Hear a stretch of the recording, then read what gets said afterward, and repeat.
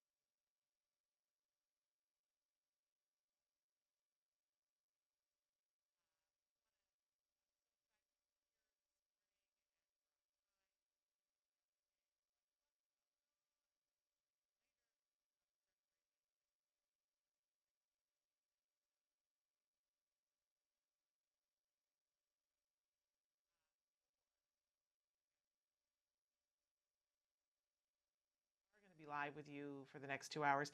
We like to cover autism from a 360-degree perspective, so there'll be something for everyone today, I promise you. Plus, what you can see, some of the toys that I have in the corner of the screen here. I have a desk full of toys. We, in fact, have a studio full of toys because we're going to be talking about toys, toys, toys, toys.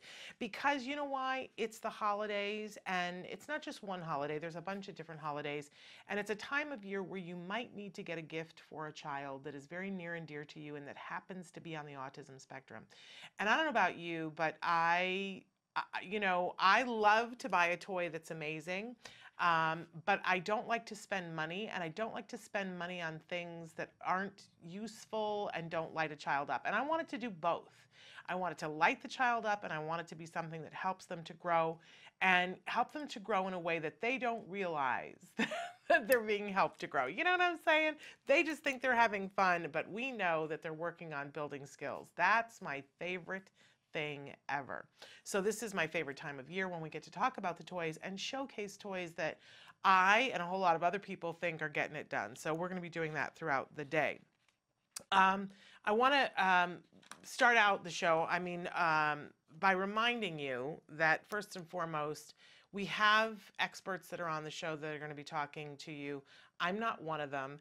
I would say to you that I'm a former teacher and I'm a very proud autism mom, but I'm not an expert in autism. I would say this to you. I think that I'm pretty close to being an expert, though, on what toys are good for autism. I'm going to own that. I'm going to embrace and own that. But other than that, I don't think that I'm an expert in too much of anything. I'm not even an expert in my very own child. Anytime I think I have that figured out, he grows and reminds me, no. So please remember that. I'm really passionate about being here to help you, to connect you to the resources that you need and want, and I completely understand that that is unique, and that is not something that a cookie cutter can fill. What I needed as a parent is not necessarily what you needed as a parent. What my child needed is not necessarily what your child needed. So just keep that in mind. I do think of this as there is no one size fits all, let's say that. And but I want to be here to help you because I have to. I was given help when I needed it the most.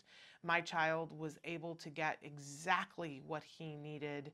I don't know how that worked out, but I'm 100% clear that I need to pay it forward and help other parents get what they need, other educators get what they need, my goodness, the providers of all the care that our kids get. I want to help them to get the support so that we can do this together. You know what I always say? We hold hands together. Si se puede, right? Okay. We like to start Thursdays with something we fondly refer to. Oh, I didn't even go through. See, I'm so excited that I did not even go through all the different ways that you can connect with us. So let's show them some of the ways that they can connect with us. While you're looking at that, I want to remind you our homepage is autism-live.com, but I really don't want you to go there today. I really don't want you to go there. I want you to go to http://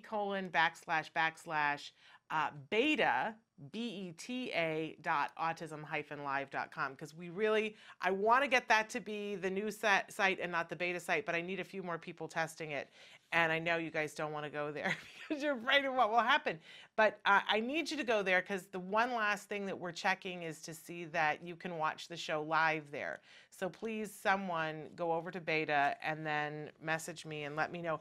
There's a place on there. Of course, I don't have it open on my screen, but I will during the first break, for you guys to, there's a new way of sending messages. On the old site, there is a way that you can send messages that is just, it's right there, and you put your cursor in the box that says your question and you type and hit enter. On the new one, it's in your lower left-hand corner and it says ask a question. You click it and it opens up the box. So we want to see that that works and that you can watch us live. There at the top of the page, there's a thing that should be flashing that says live. Click on it and it will open up the screen so that you can watch us there live. Somebody, please test it out for me, okay? Because we need to do it while we're live. All right, we do like to start the show with something we fondly refer to as the jargon of the day. This is when we take on one word, one phrase, one acronym. We try to figure out just what in the hey nani nani are the experts talking about in an effort to save ourselves time and money. Because you know, if you have to stop and say to them, what does that mean? Then that takes time, and time is money, right? So if we can learn this a little bit at a time every week, we've seen you guys really embrace this. So today's jargon term is the three-term contingency. I know, doesn't that sound like something where you're going to go to jail? The three-term contingency. Okay, but this is when we are talking about the ABCs of behavior. So let me give you the actual definition of the three-term contingency. The three-term contingency in operant conditioning refers to stimulus control. In particular, an antecedent contingency called the discriminative stimulus, SD, that influences the strengthening or weakening of behavior through such consequences as reinforcement or punishment. Dun, da, da, da. And if you understand that, then you already are a BCBA. Right? Because I know therapists who understand this in practice but are like, huh? When you read that definition, right? Once you know this, that sort of makes sense, but let's break it down into our working definition, which is the three-term contingency is the ABCs of behavior, as I said before. So all you have to remember is A, B, C. So the A stands for antecedent, which is a very fancy word for saying what happened before. So antecedent happens, behavior happens, that's the B, and the C is the consequence. Antecedent, behavior, consequence. That's what the three-term contingency is. It says something happens, then a behavior happens, and then there is a consequence for that behavior, and that's life. That's every living thing in life. That is human beings on and off the spectrum. That is all of our pets. That is our plants. Something happens, there is a behavior, and there is a consequence. Don't believe me with the plant thing? Move a plant so that there's only one direction in which the sun can come from, and the plant will grow towards that light, right? So the antecedent is there's no light where they are. The behavior is it grows towards the light, and the consequence is that the plant gets fed light, right? But you and I do this as well. We just do it thousands of times a day. And our kids who are on the spectrum do it thousands of times a day. And when we understand this equation, it is the ultimate in empowerment, because so often we think, we focus, we get obsessed with the behavior. Oh, my child hits, my child bites, my child stims, my child, constantly makes these noises, right? And we get focused on the behavior, and we're like, I want to get that behavior, gone, or I want to get it under control, or I want to change it, or whatever. And we're really, really focused on the behavior. But here's the secret to the whole thing. We really don't have that much control over behavior. Because what happens, this is the reason why we have prison systems and prison systems that don't work, is that we're focused on the behavior. Want to change that behavior. And a lot of times we're like, and I want a punishment into out of existence, right? And punishment doesn't work. The studies are in. Punishment does not work. But what does work, what we know for sure, is working on things around the behavior. So you don't have much control over the behavior, but you have a lot of control over the antecedent, and you have a great deal of control over the consequence for something.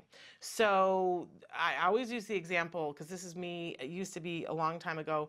I would sit in a doctor's office with my son, and he would kick a chair. And I, like a typical parent, would sit there and say, don't kick the chair. To my child on the autism spectrum, who, we don't know how much language he can hear and understand. I'm like, don't kick the chair. And now I physically go over and hold his leg, and he kicks the chair more, right? What am I going to do? Tape him up so that he can't kick the chair?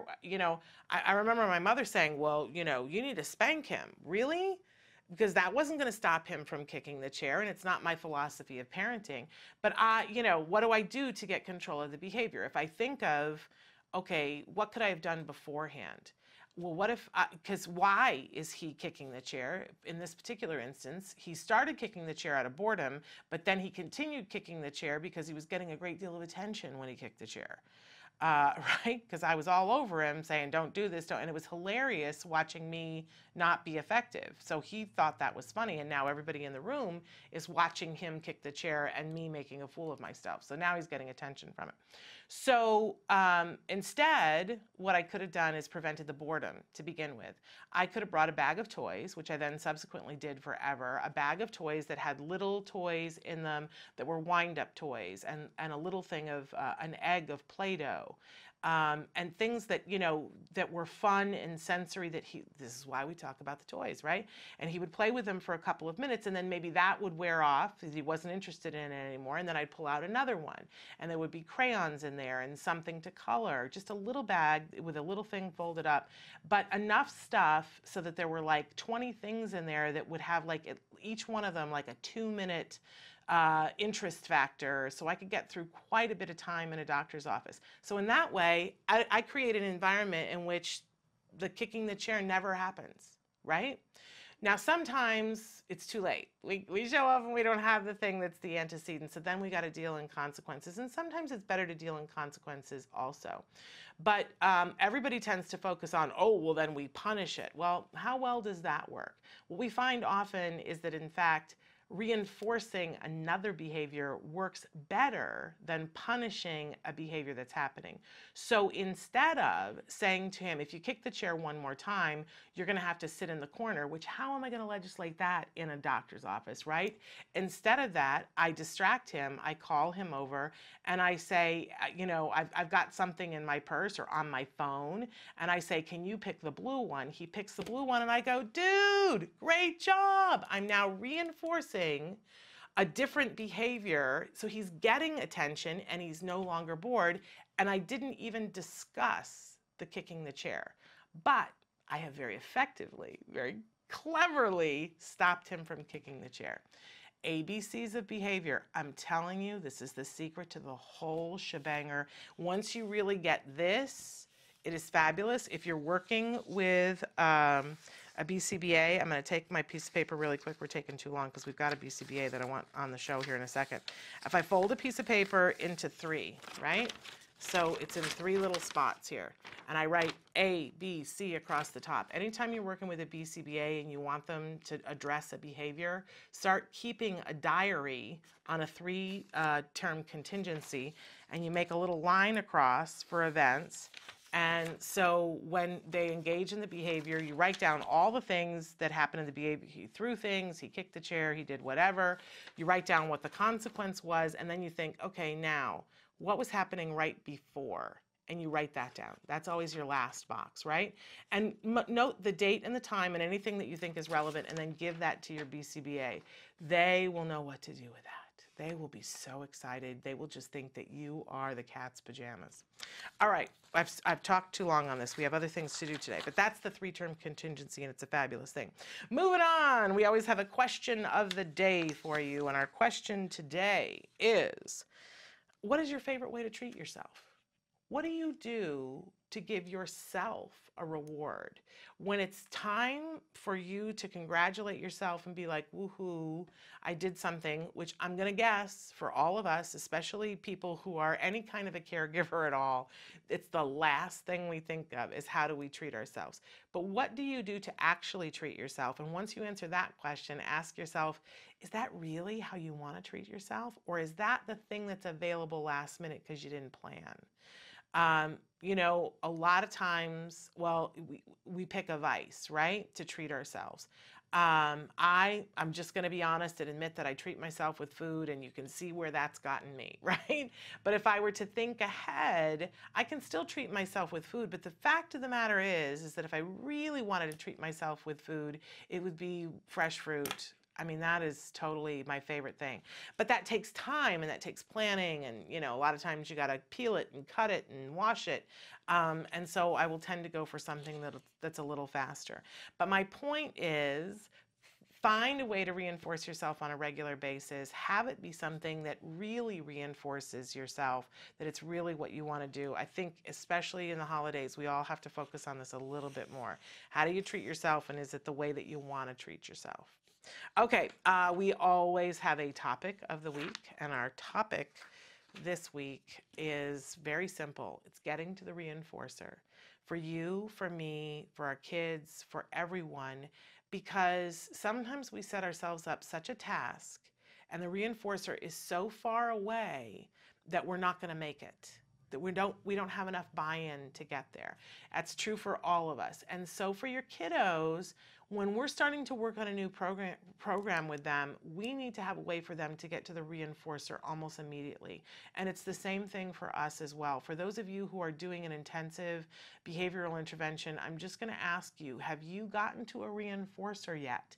Because, you know, their day will come when your child will do something that is absolutely earth-shattering, that just is going to level you, and you're going to be like, oh my goodness, and you'll be filled with hope and you'll be so excited. But, you know, for some people that doesn't come for quite a while, and you're not going to make it if you don't give yourself a reinforcer. So sometimes we give ourselves a reinforcer that isn't the reinforcer, but it's reinforcing, and in this case, that's a good thing. So, you know, if you are a teacher and working with kids on the spectrum, what can you do today to reinforce yourself for being a good teacher? Because you know what? That will keep you fresh and wanting to come back more. If you're a parent with a kiddo on the spectrum, what have you done lately to reinforce yourself, and what can you do today to pat yourself on the back and truly feel like I deserve this, I'm doing a good job, and guess what? It's a hard job. That's true for everybody. Let's get to the reinforcer as fast as we can. And if you're working with kiddos on the spectrum, yours or students of yours, we got to get to the reinforcer. Let's get to the reinforcer right away, right? So here's your reinforcer. I've got some amazing guests for you today on the show. We're going to start out with our expert is Marina Balkin, and she's going to be here with us to answer some of the questions that you guys have written in. Then we have Bonnie Yates, special education attorney and amazing autism mom as well. She's going to be with us answering more of your legal questions. And then I've got two of the manufacturers of some of the toys that we have here on our desk are going to be with us. First up is going to be Elton Chu of WePlay, a fabulous company that I can't wait to tell you more about. And then a little bit later in the second hour, we have Jim Garber from Discovery Toys. Oh my gosh, the fun stuff that they make. So can't wait to share all of that with you. First, we're going to go to a break, and when we come back, Marina Balkin is going to be with us answering your questions. Stick with us.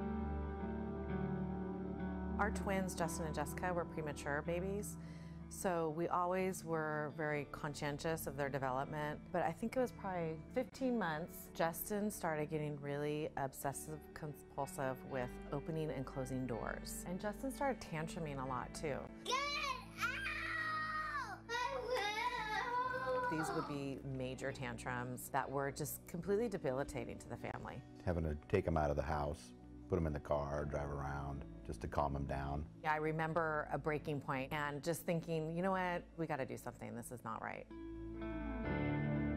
Once we were on the track to getting a diagnosis for autism, we started sharing that with our close friends and family. It just so happens that somebody from our older daughter's private school called us out of the blue. She introduced herself and she says, I know that recovery is possible. Those words so early in our journey were a guiding force for us. As we got more educated in knowing what is effective therapies for kids with autism, we realized quality ABA is vital to that progress. That's where we decided that CARD was the right provider for us and for our son. Justin responded very well to therapy. The behaviors were tracked and we saw that what was being instituted was working. Justin, what are you doing? I'm coloring. You are coloring. Good for you. There was real progress, and it was progress that was tangible. I just remember when he made a sentence, he said a sentence. We were just happy about it, going, no way, I can't believe you just did that. What's the date? The 18th. 18th of what month? December Oh, what year is it? 2007. Oh, okay. So how old are you today then? 5. The therapies that CARD did for Justin didn't just impact his daily living skills, but it was a positive impact on our entire family. I'm Justin. I am in 4th grade. I like playing video games sometimes. My dream to build a teleporter machine. It's like sometimes if like we're on an airplane and it's like really long, you guys just say, oh, hurry up with that teleporter machine. We're waiting on you. And I just started Friday Night Lights. This is our 3rd game of the season, and it's pretty fun. You have to be fast. We attribute so much of Justin's recovery to CARD. Their goal was the same as our goal. We wanted Justin recovered. June 12, 2008 is a day that I celebrate every year because that is the day that Justin was deemed recovered from autism. And Dr. Doreen Grandpichet met with us, looked at him and just said, he's brilliant. You need to keep his mind stimulated because he's very smart and he has no residual traits of autism.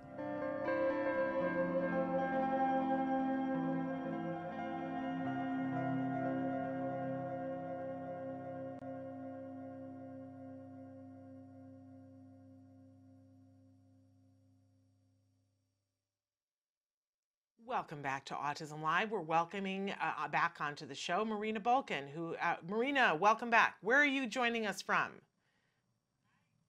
Afternoon. I am in Santa Fe, New Mexico today. Wow. And so, Marina, tell the folks at home what your role is at the Center for Autism and Related Disorders. Sure. I'm a senior regional manager at CARD, so I oversee the clinical and administrative performance of some of our centers in Southern California, New Mexico, and Arizona. That's a big, big range. You're also what? I'm also a BCBA, so I supervise kiddos across the states as well. And we love a fabulous BCBA, and you are a fabulous BCBA. So Marina is here today to answer some of the questions that you guys have written in. So I'm going to get started with the first one here. How can I get my 4-year-old with ASD to play with my friends' non-ASD kids? I have only one child, and he is on the spectrum.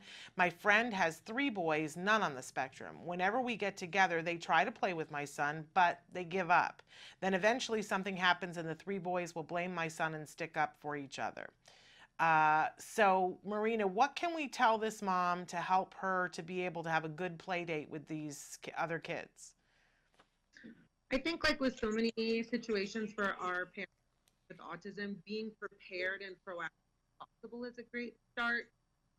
I would suggest to this mom that she maybe bring some activities that her child enjoys playing over to her friend's home to have familiar games and familiar toys that might be a little bit more engaging.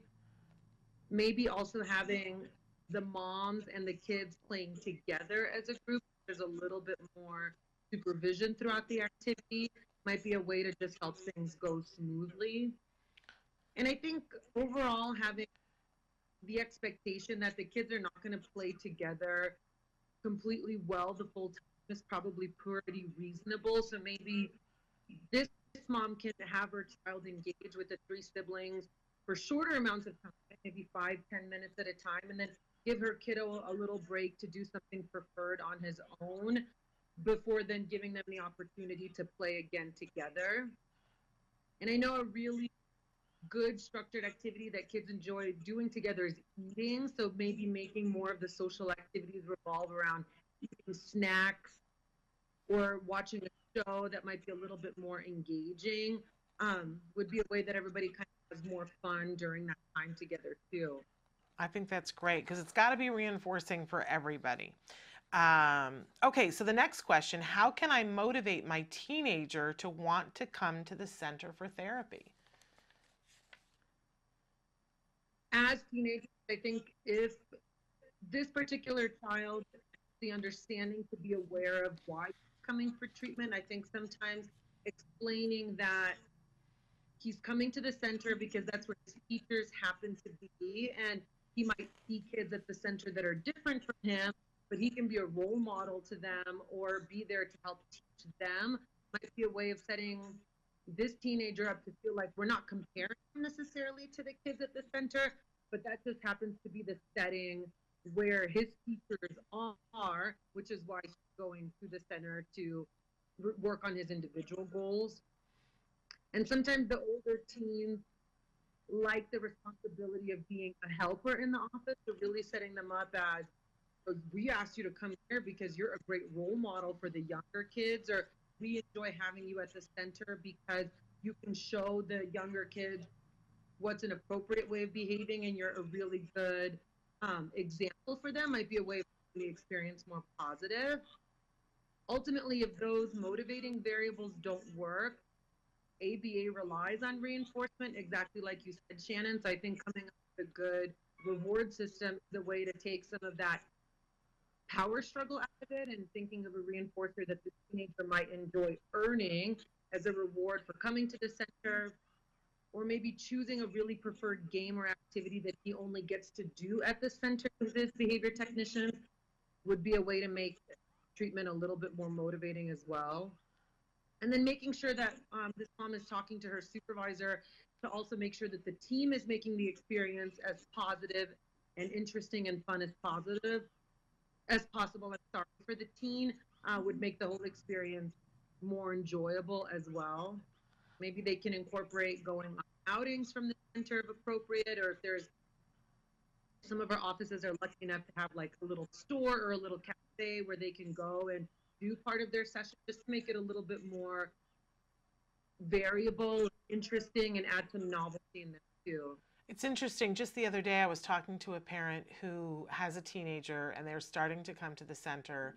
And one of the things that came up is that the center has a game system that they don't have at home.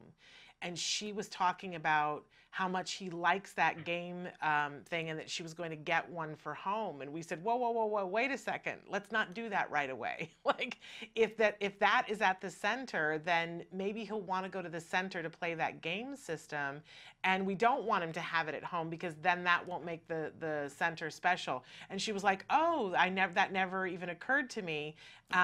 So so far I think that he's enjoying going to the center because he knows he's going to do some stuff at the center, and then he's going to get to play this game system that he doesn't have at home. So absolutely. And we're always very open to suggestions. If our kids or teens or parents can suggest other games or toys that we can have at our centers that make the treatment more fun for the families, I think that we're always open, and we want to hear what those suggestions are. We can find more interesting games to just keep our teens and kids engaged and having fun while they're learning. Yeah, it's all great. It's all about the reinforcement. So then the last question here, my 2.5-year-old is starting therapy next week. What do I need to do to get ready?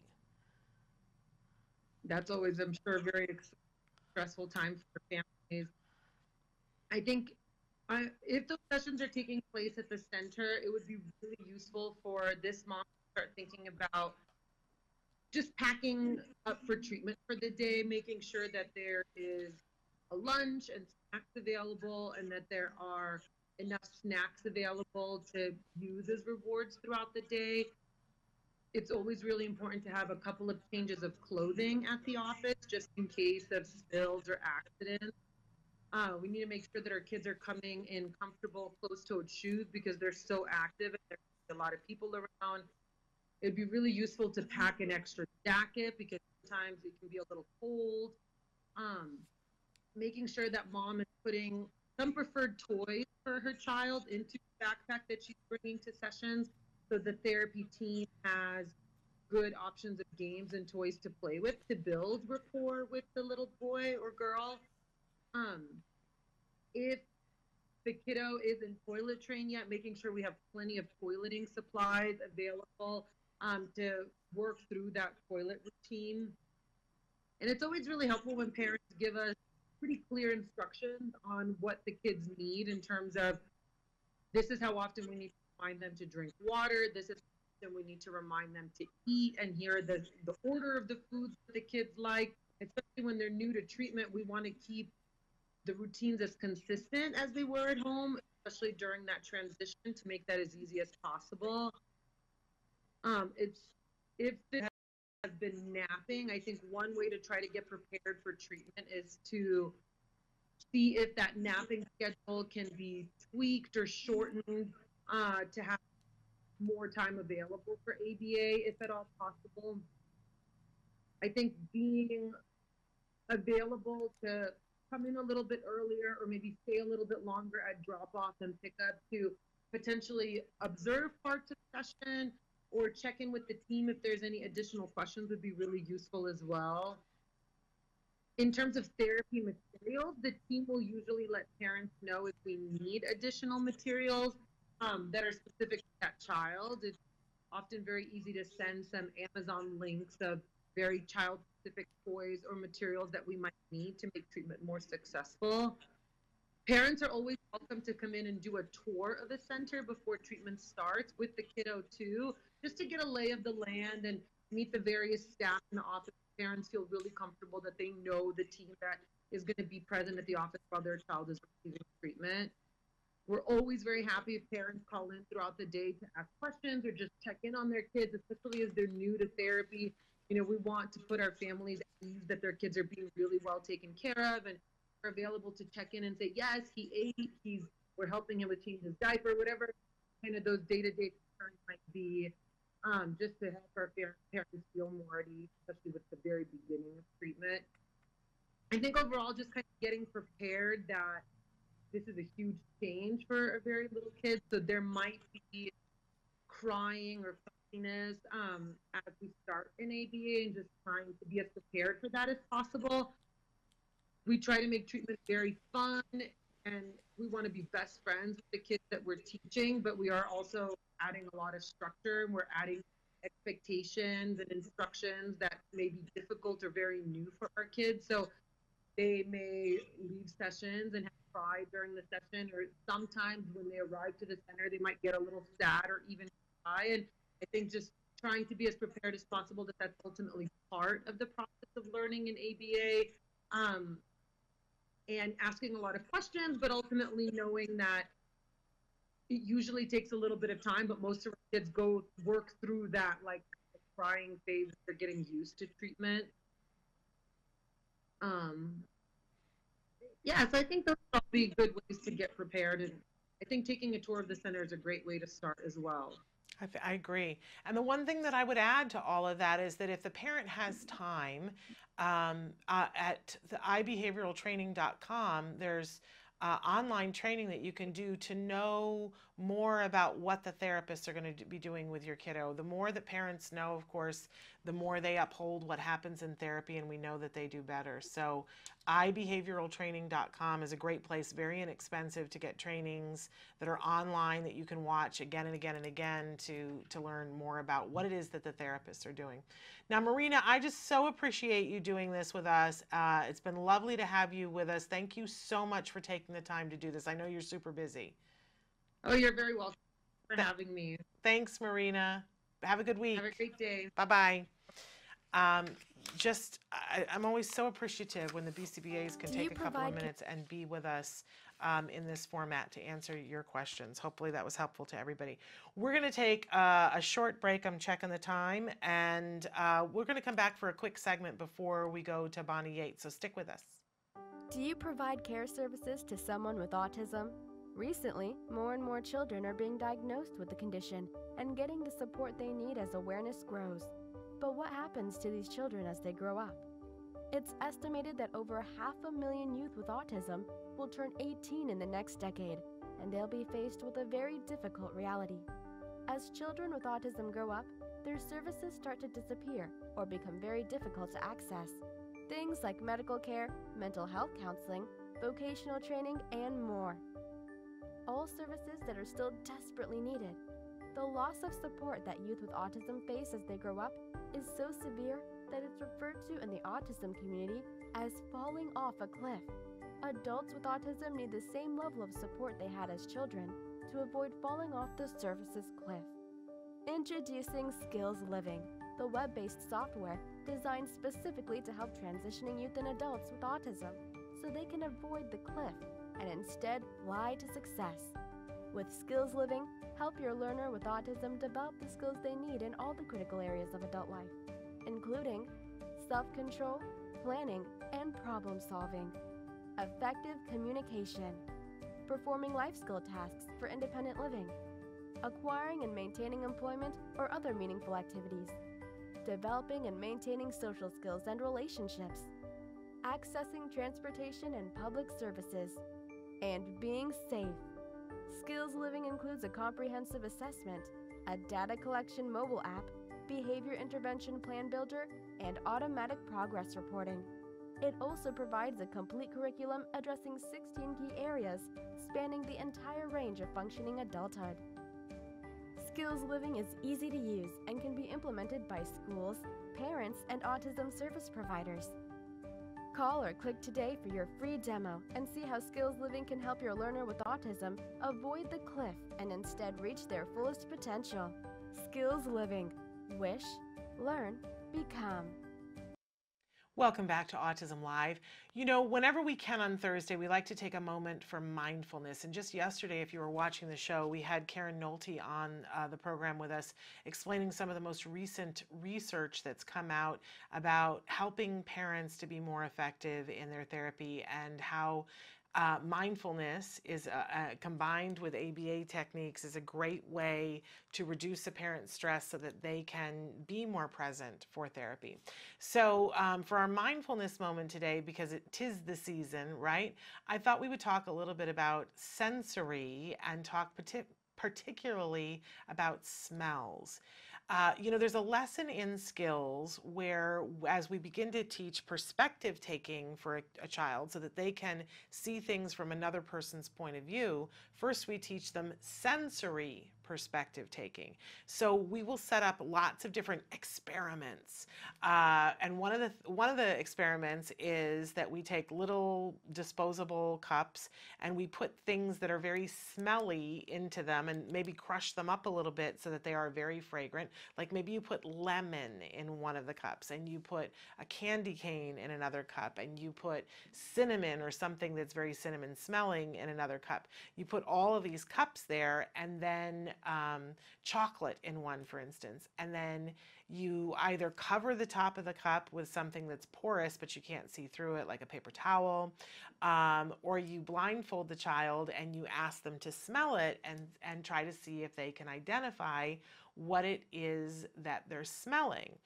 The lesson is longer than that, because then there is a whole thing about they're holding the cup and they can smell it in the cup, but they're asked, mom is in the other room. Can she smell it? No. Why? Because it's right here in the cup and the smell doesn't go that far, right? So it's sensory perspective taking.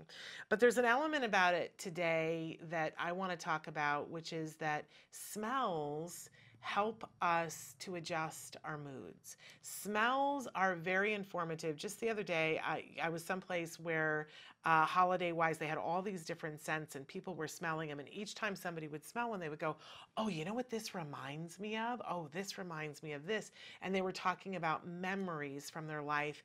And everybody was in a better mood. Everybody was more relaxed. And I was thinking about it and thinking, well, there's three things at play here. When we smell something, we take a big breath, right? It's sort of a cheat. It's a way to get us to take a big breath. That's why people start smoking and continue smoking, is that they feel good. Even though it burns and it smells and it's terrible, it forces them to take a big inhale.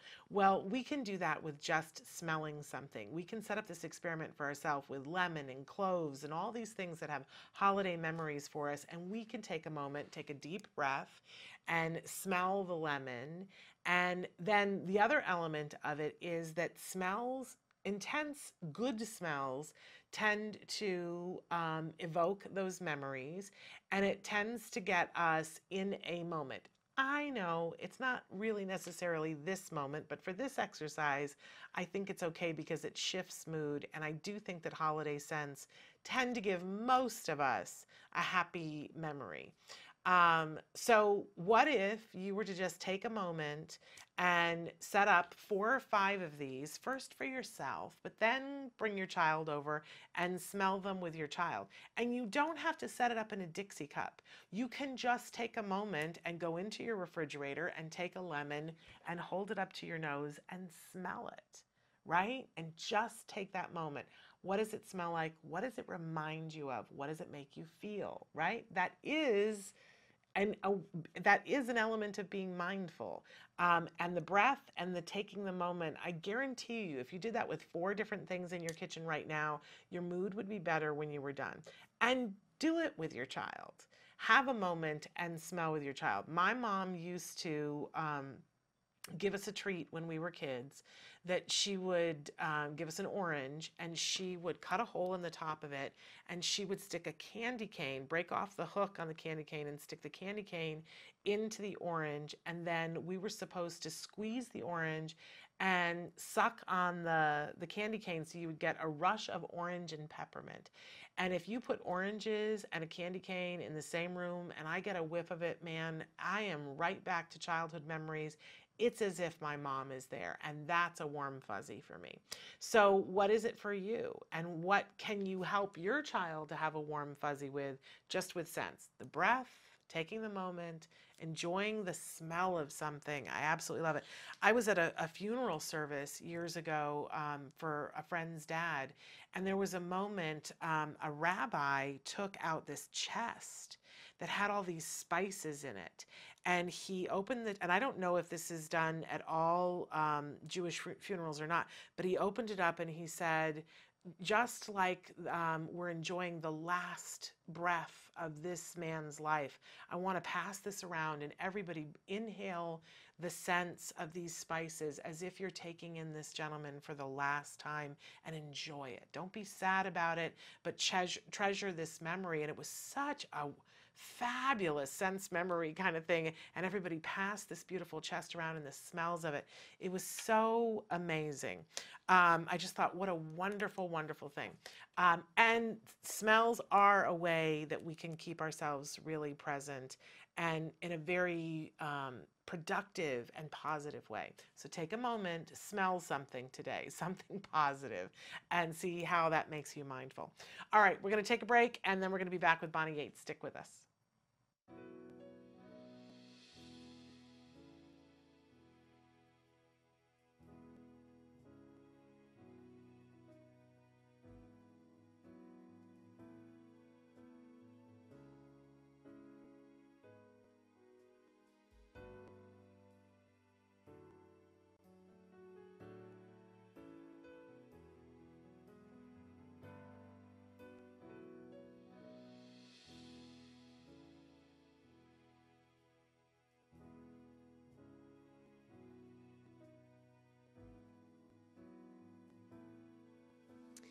Being part of this community is really important to a mom with a son like Jackson, because it really does take a village, and you need so much support, you know, to help bring out all of the amazing qualities and skills and talents that our children have. So I'm just very grateful to everybody who was a part of this.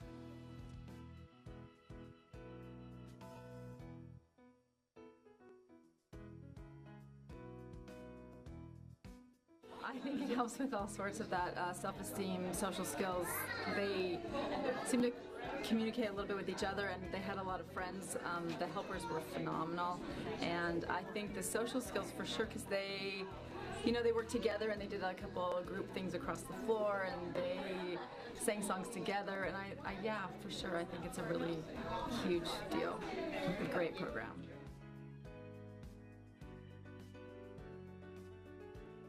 What programs like this show is the person is in front of what we call today a disorder. I think what we're finding is that these sorts of brain challenges that make people unique can actually be gifts in ways we haven't discovered in the rest of society to bring them out.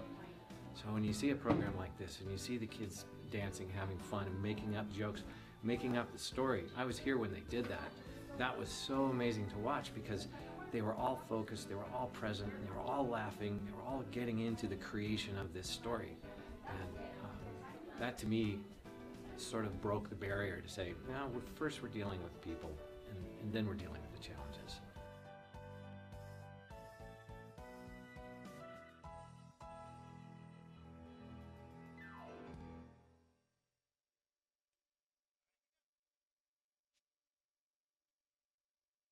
Welcome back to Autism Live. I have on the phone and on Skype right now Bonnie Yates from the law firm of Hirji and Chow. And Bonnie is an amazing, amazing special education attorney. Bonnie, good morning. Good morning. I love this scarf you got going on. You want to know the true story of the scarf? Okay. I think my daughter's given away more clothes than anybody I know. True story. The scarf. And so did this come from her? Throwing my beloved daughter under the bus. Why is that throwing her under the bus? If she's giving clothes away, that's a wonderful, generous thing. Well, it's a snarky comment about how much we all consume. Well, there is that. But if you're consuming it and giving it away, then that makes you a great benefactor. People are happy. Yeah, well, we're repurposing the Penelope Helen Yates collection today. I love that. I absolutely love that. So Bonnie, tell us a little bit about Hirji and Chow. Hirji and Chow is an education law firm in Culver City.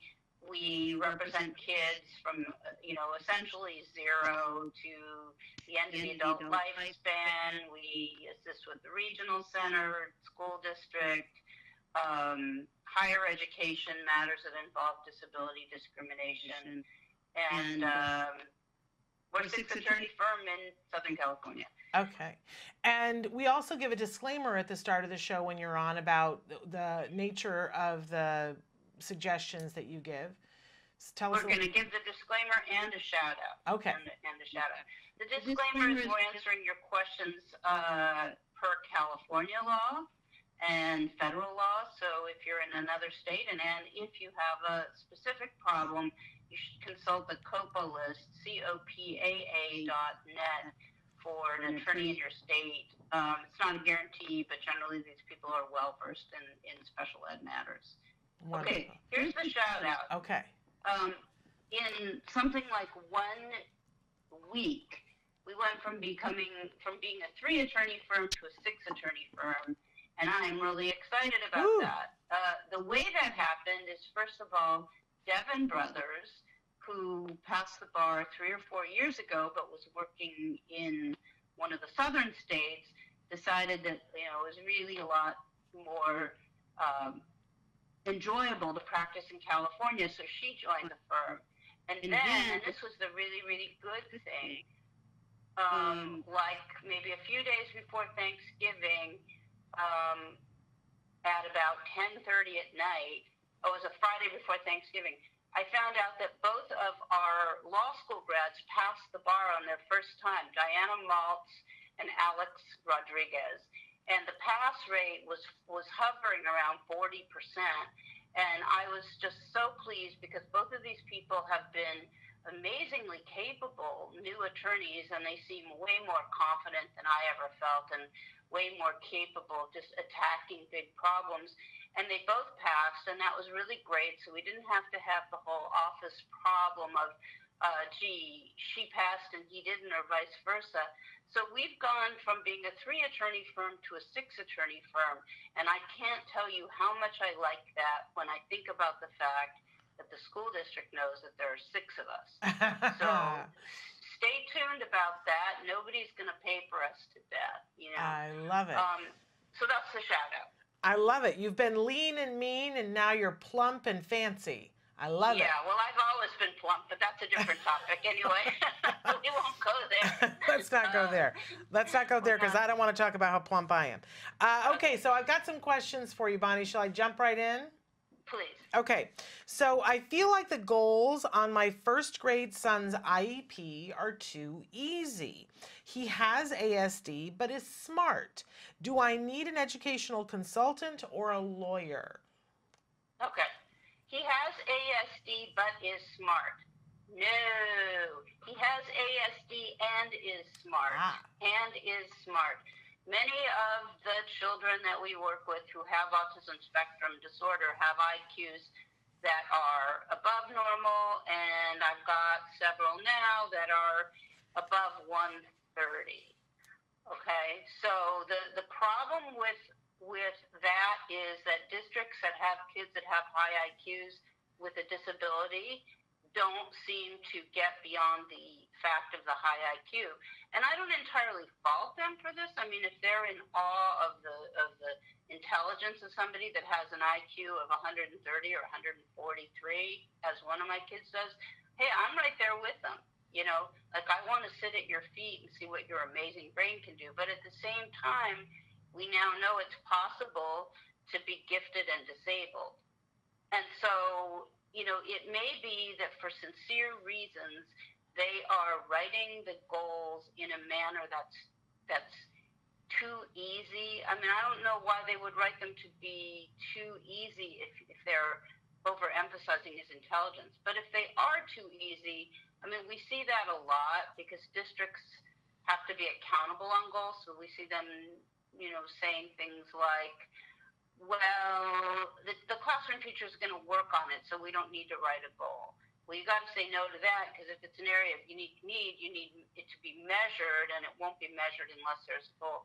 She's asking, you know, what do I need to do to make the goals be appropriate for a year from now? And I guess my first question is, do you have an outside source, let's say the BCBA from your home ABA program or a neuropsychologist, someone who's going to be able to help you write appropriate goals based on your present levels of performance?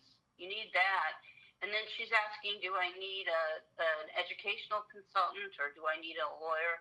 I mean, a well-trained and knowledgeable advocate can certainly assist you with attempting to write goals that are measurable, but they shouldn't be the source necessarily of what the goals are going to be, because I don't know that they're in the position to know.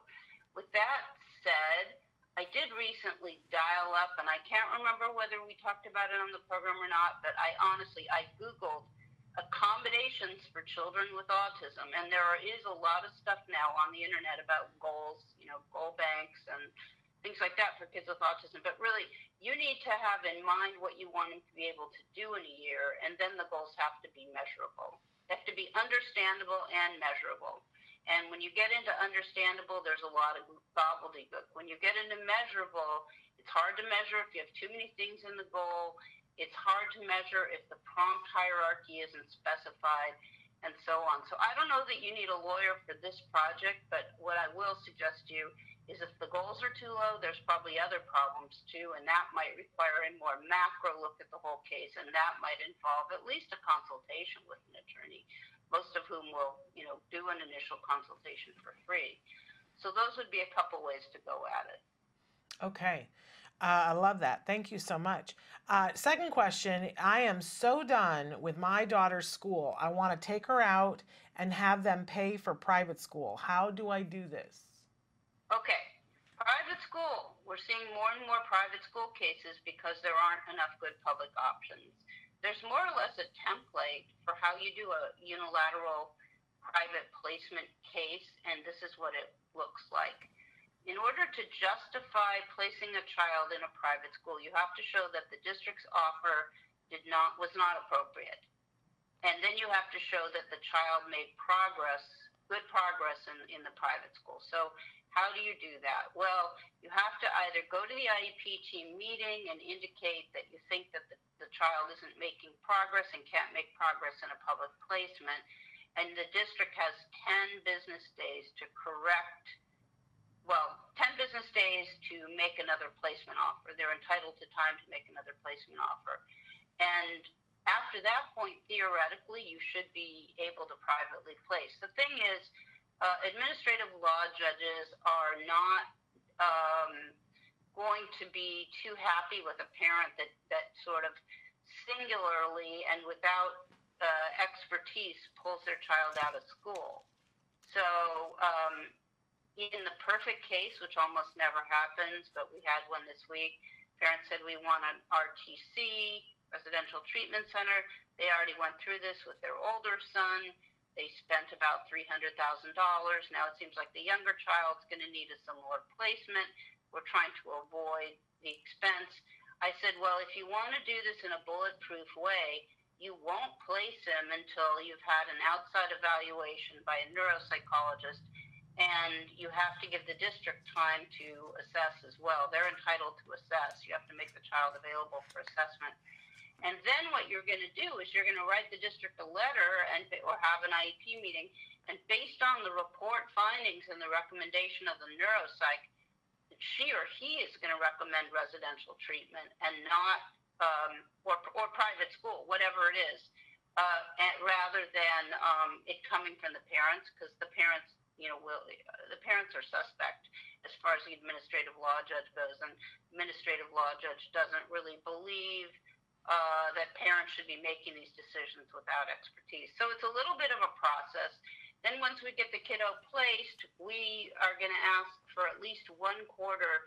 Well, once we get in place, the first thing I'm going to do is get baselines from either the testing or stuff I set up with the school. And then we're going to require at least 1 quarter of strong improvement data to show that what we picked instead was appropriate and the child made progress. So you can do this. It's obviously much easier to do if you have a bad history and there are a lot of violations. The way you do it is after that improvement data time period has passed, you file for due process on the grounds that the district didn't offer a FAPE, and you seek reimbursement for the private placement. It'll probably resolve by settlement. If it doesn't, and the hearing officer makes an order that the parent is entitled to reimbursement, that operates as the stay put. So that's how you do it. Okay. I stopped for a second to plug phone in because phone was dying. So thanks for bearing with me there. That's wonderful. Okay, so I'm going to move on to the next question then. My 15-year-old daughter is, and we don't know what the rest of that sentence was, I got moved to a different program. It is an SD class for autism, but it's all boys. I think that's inappropriate. I want a mix of girls and boys. Is that possible?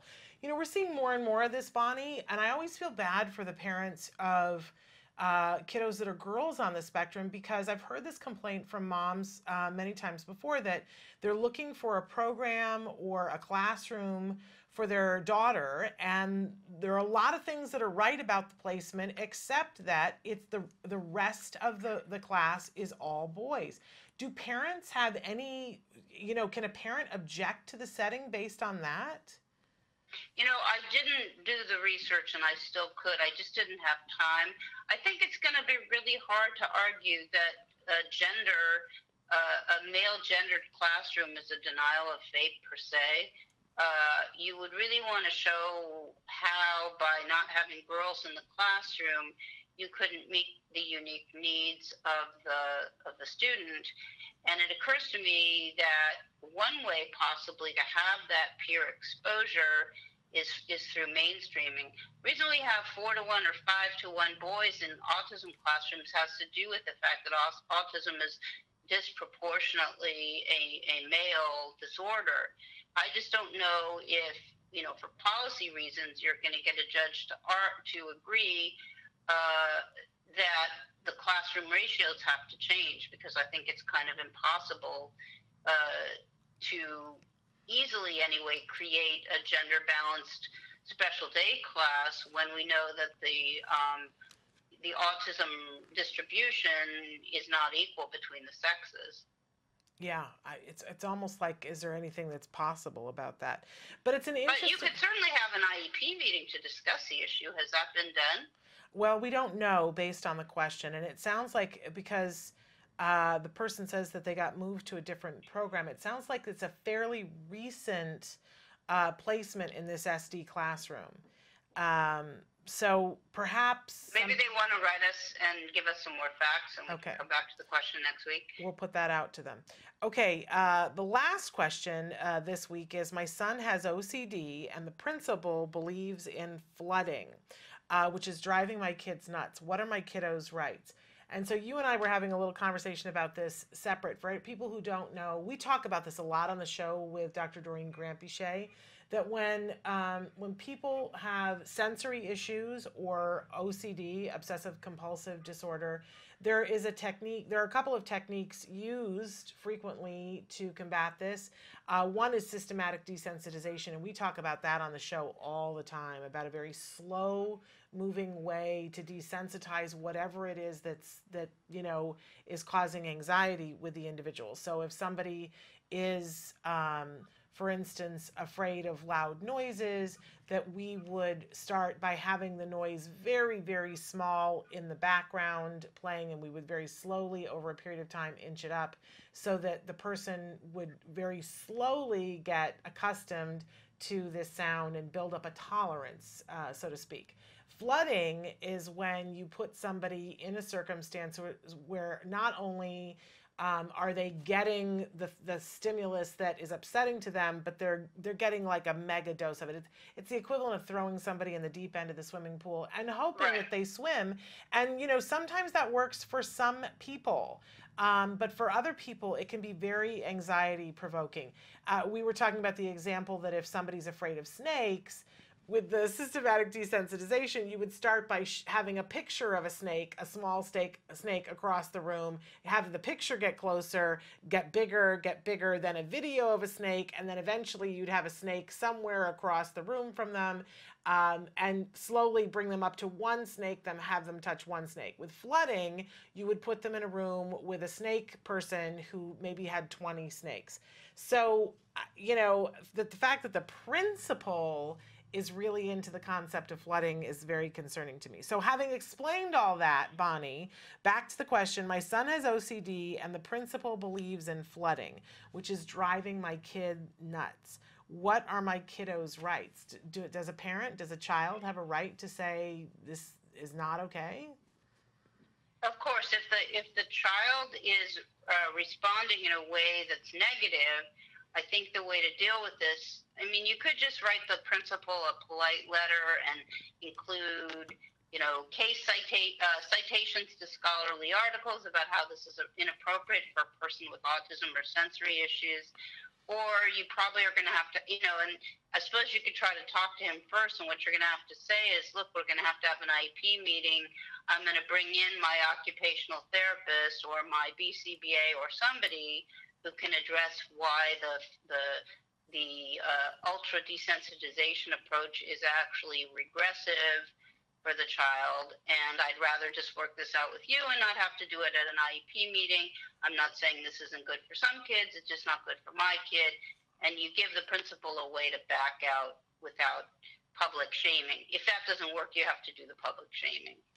Okay, and when you do public shaming, is that a lawyer? Is that calling the news? Well, you're not necessarily. You're going to have an IEP meeting at which you talk about this and you try to reach an accommodation. And if you can't, you're going to have to go to informal dispute resolution or due process.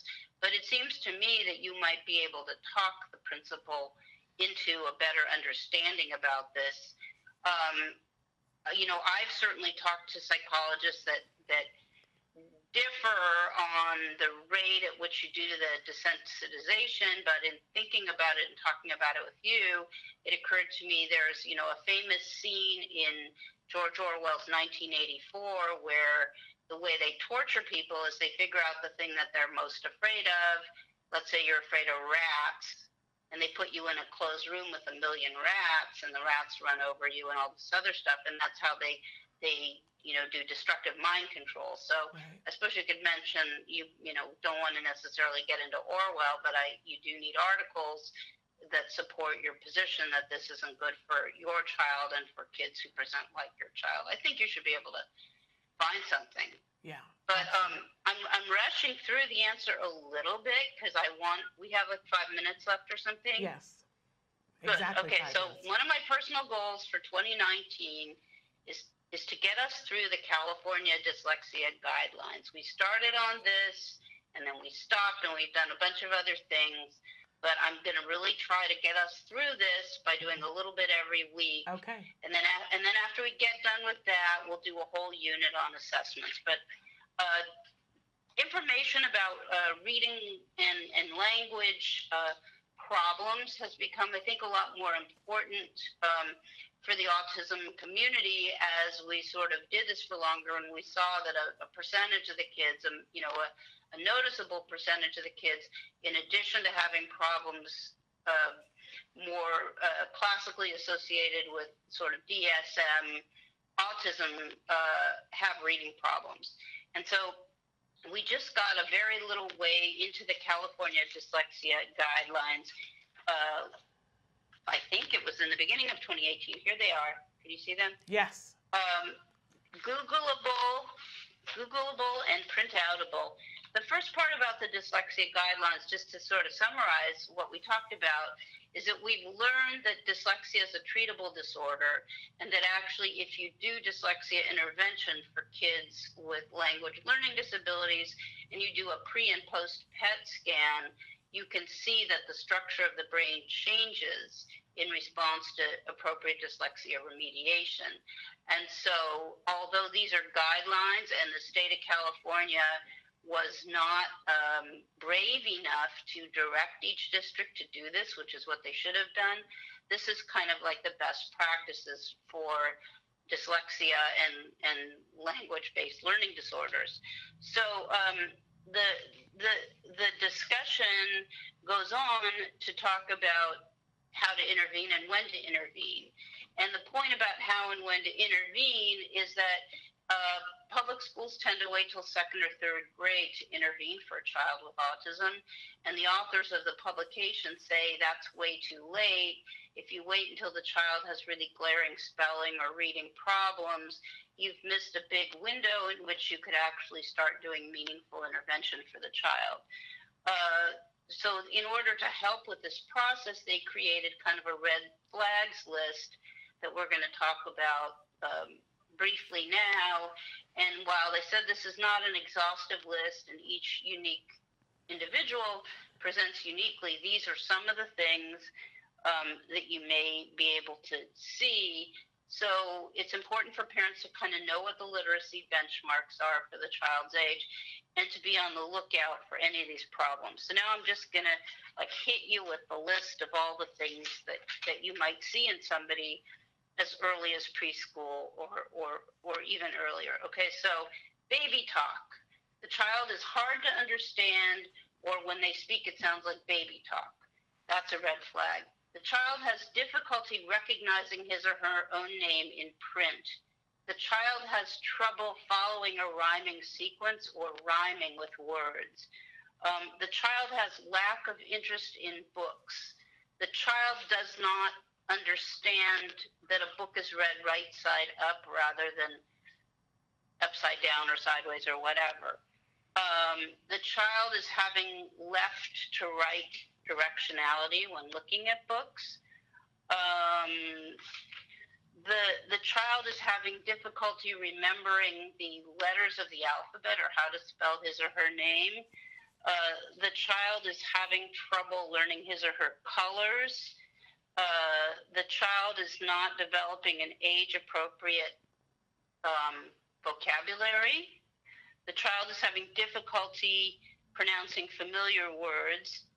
The child is exhibiting frustration with fine motor skills such as coloring, pasting, and cutting with scissors. The child is having difficulty learning numbers, days of the week, shapes. The child is having difficulty telling and recalling a story in the correct sequence.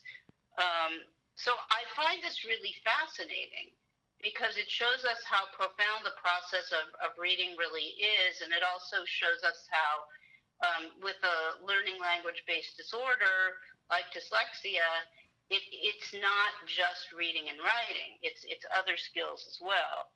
Now, it is not unusual for preschoolers or even early kindergartners to still develop the following signs and behavior. Difficulty with anticipating later developing sounds, including S, R, V, TH, CH, and consonant blends such as SW, ST, and STR. Occasional lack of interest in reading with a preference for engaging in more active play. Confusion over letter names, especially ones that look or sound familiar. So that kind of gets us up to the beginning of kindergarten, and then there's kind of the red flags for kindergarten. Should I go on? Yeah. Okay, kindergarten. That's when formal reading instruction begins. So students in kindergarten receive active instruction in developing phonemic awareness and phonics.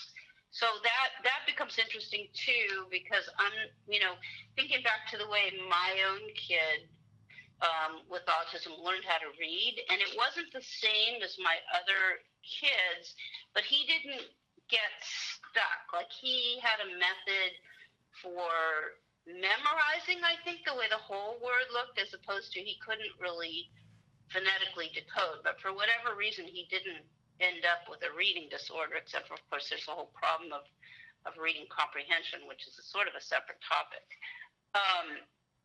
Anyway, one of the things that's a kindergarten goal is learning to recognize and sound out the alphabet in kindergarten by the end of the first semester.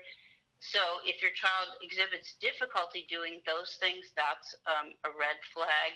Kids who are more likely to have dyslexia are going to have difficulty creating, let's say, a rhyme for a one-syllable word like hat or cat.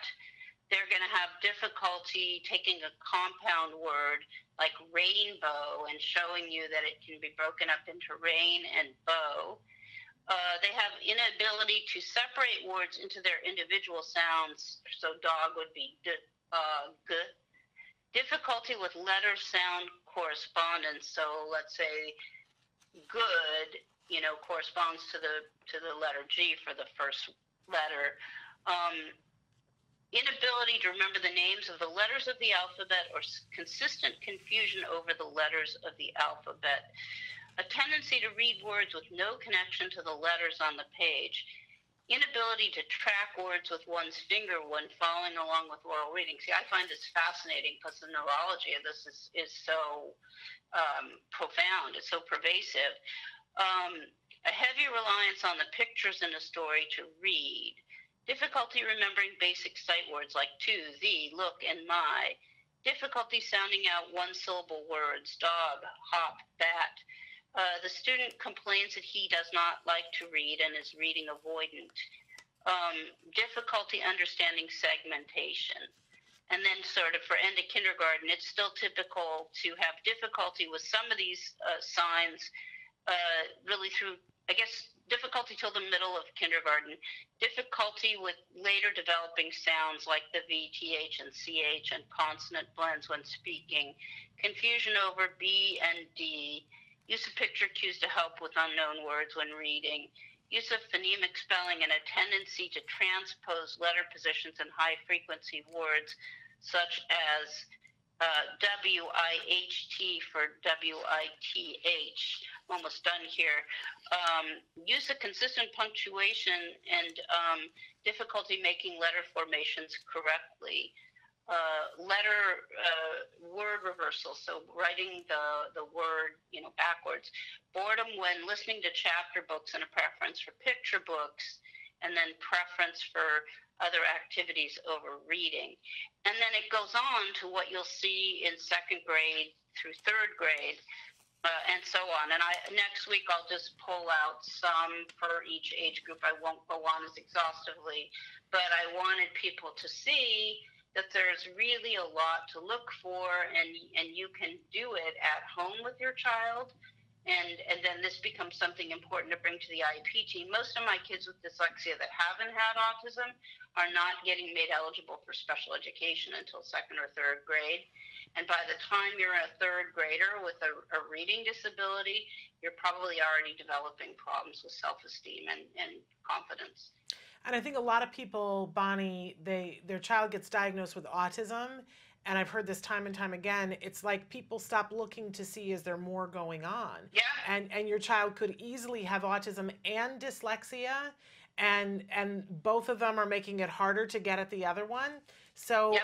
I think this is very interesting information for parents to have. And if your child, if any of these red flags, Bonnie, where can they get they just Google California Google dyslexia? California Dyslexia Guidelines. Okay, fabulous. It's free for the taking. There we go. And we're out of time, but Bonnie, tell us about Hirji and Chow again and how we can connect with you. Well, Hirji and Chow is inside today, staying out of the rain, but we're really grateful for the rain here in Southern California, and we hope everybody is safe. We can be reached at 310-391-0330, and our website is lawyer4children.com. Wonderful. We appreciate you so much, Bonnie. Have a good... I guess I should say one more thing. Yes. Sometimes there's a little lull in the month of December. Yes. So if people want intakes, it's a good time to call. Ooh, like hearing that. Okay. Just saying, just putting it out there. Put it out there. Absolutely, put it out there. Thank you so much for your time, and please give our love to everybody at Hirji and Chow. Okay, right back at you. Thank you. All right, bye-bye. Bye, Shannon. That's the amazing Bonnie Yates. Wonderful to have her with us on a regular basis. Okay, we're going to take a break. When we come back, we have from We Play, Elton Chu, I think is how you say his last name, but we'll find out from him. Stick with us.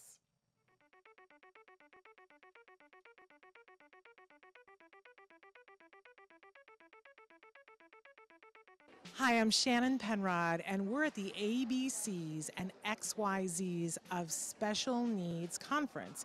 And this year, for the first time, they've got something really remarkable. It's the Entrepreneurial Boutique. These are all items that have been made and are being sold by individuals who have special needs. So we're going to do a little shopping and talk to some of these fabulous entrepreneurs. Come on. My name is Molly Rarick, and I'm founder of Breed's Gift. We're a nonprofit that serves teens and adults with special needs like Chase here. We were founded in 2013 and serve people in the Conejo Valley, Santa Barbara, and LA. Our main objective is to give our participants the skills they need to gain a more independent life. My name is Shelley Cox, and Lisa Zalagi and I are founders of Creative Steps and Create Micro Business Enterprises. And the items that we're selling here today are all made by the clients who have passions about what they want to make, and then they get the profits from what they make after we've paid all of the other expenses. We are here today because my goal is to be independent, and also I would like to share all my artwork, and I would like to sell. Thinking about at his young age being a businessman, it's amazing. I cannot be more proud.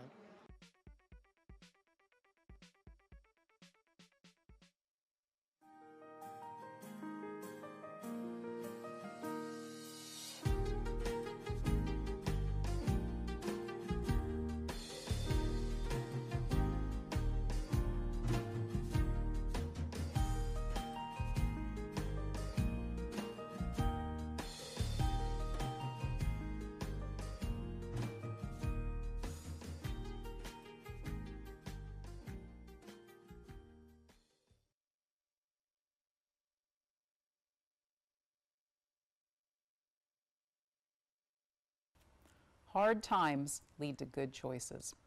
Many times you're going to find out that change is coming and it's not something that you like to see. Things sometimes just don't work. Sometimes you have to put your child in a new school. Sometimes you have to put them in a different classroom. Often you'll see this with perhaps special education versus regular education, or everyone's favorite, puberty. All bets are off then. However, these things happen when they need to happen. So making that hard choice is super, super scary. But when you open those doors to look at things that maybe you've never dreamed you would have to look at, you're going to find help that you never expected. There are a lot of people out there dealing with the same things that you are dealing with, and there is a level of help that you never even knew existed. So don't be afraid when it's time to look at the scary problems that you're having. When those things come up, when the aggression increases, when things are falling apart at home, when you're getting the calls from the schools, don't be afraid. Reach out, find out what you need to do. You might need to look at new schools, new housing, you might need to access new levels of service, but I am telling you, you're going to see amazing things. There are children that as they grow, do things with the help of others, very specialized support, that you never thought they could do. So once you do that and you meet the child where he or she is and you give them what they need, everybody can do better and you're going to see amazing progress.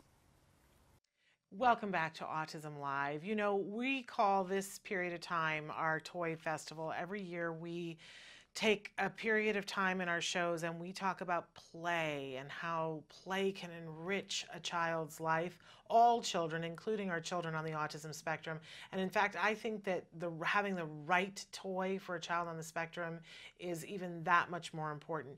We try to showcase those toys. We have a toy and gift guide right now, the annual Autism Live 2018 Toy and Gift Guide. It is available on our new website, and you can go there right now and click on it and see all the toys that we're recommending and that are award winners. Right now, joining us via Skype is Elton Chu, who is the CEO of a wonderful toy company called We Play. Elton, thank you so much for being with us.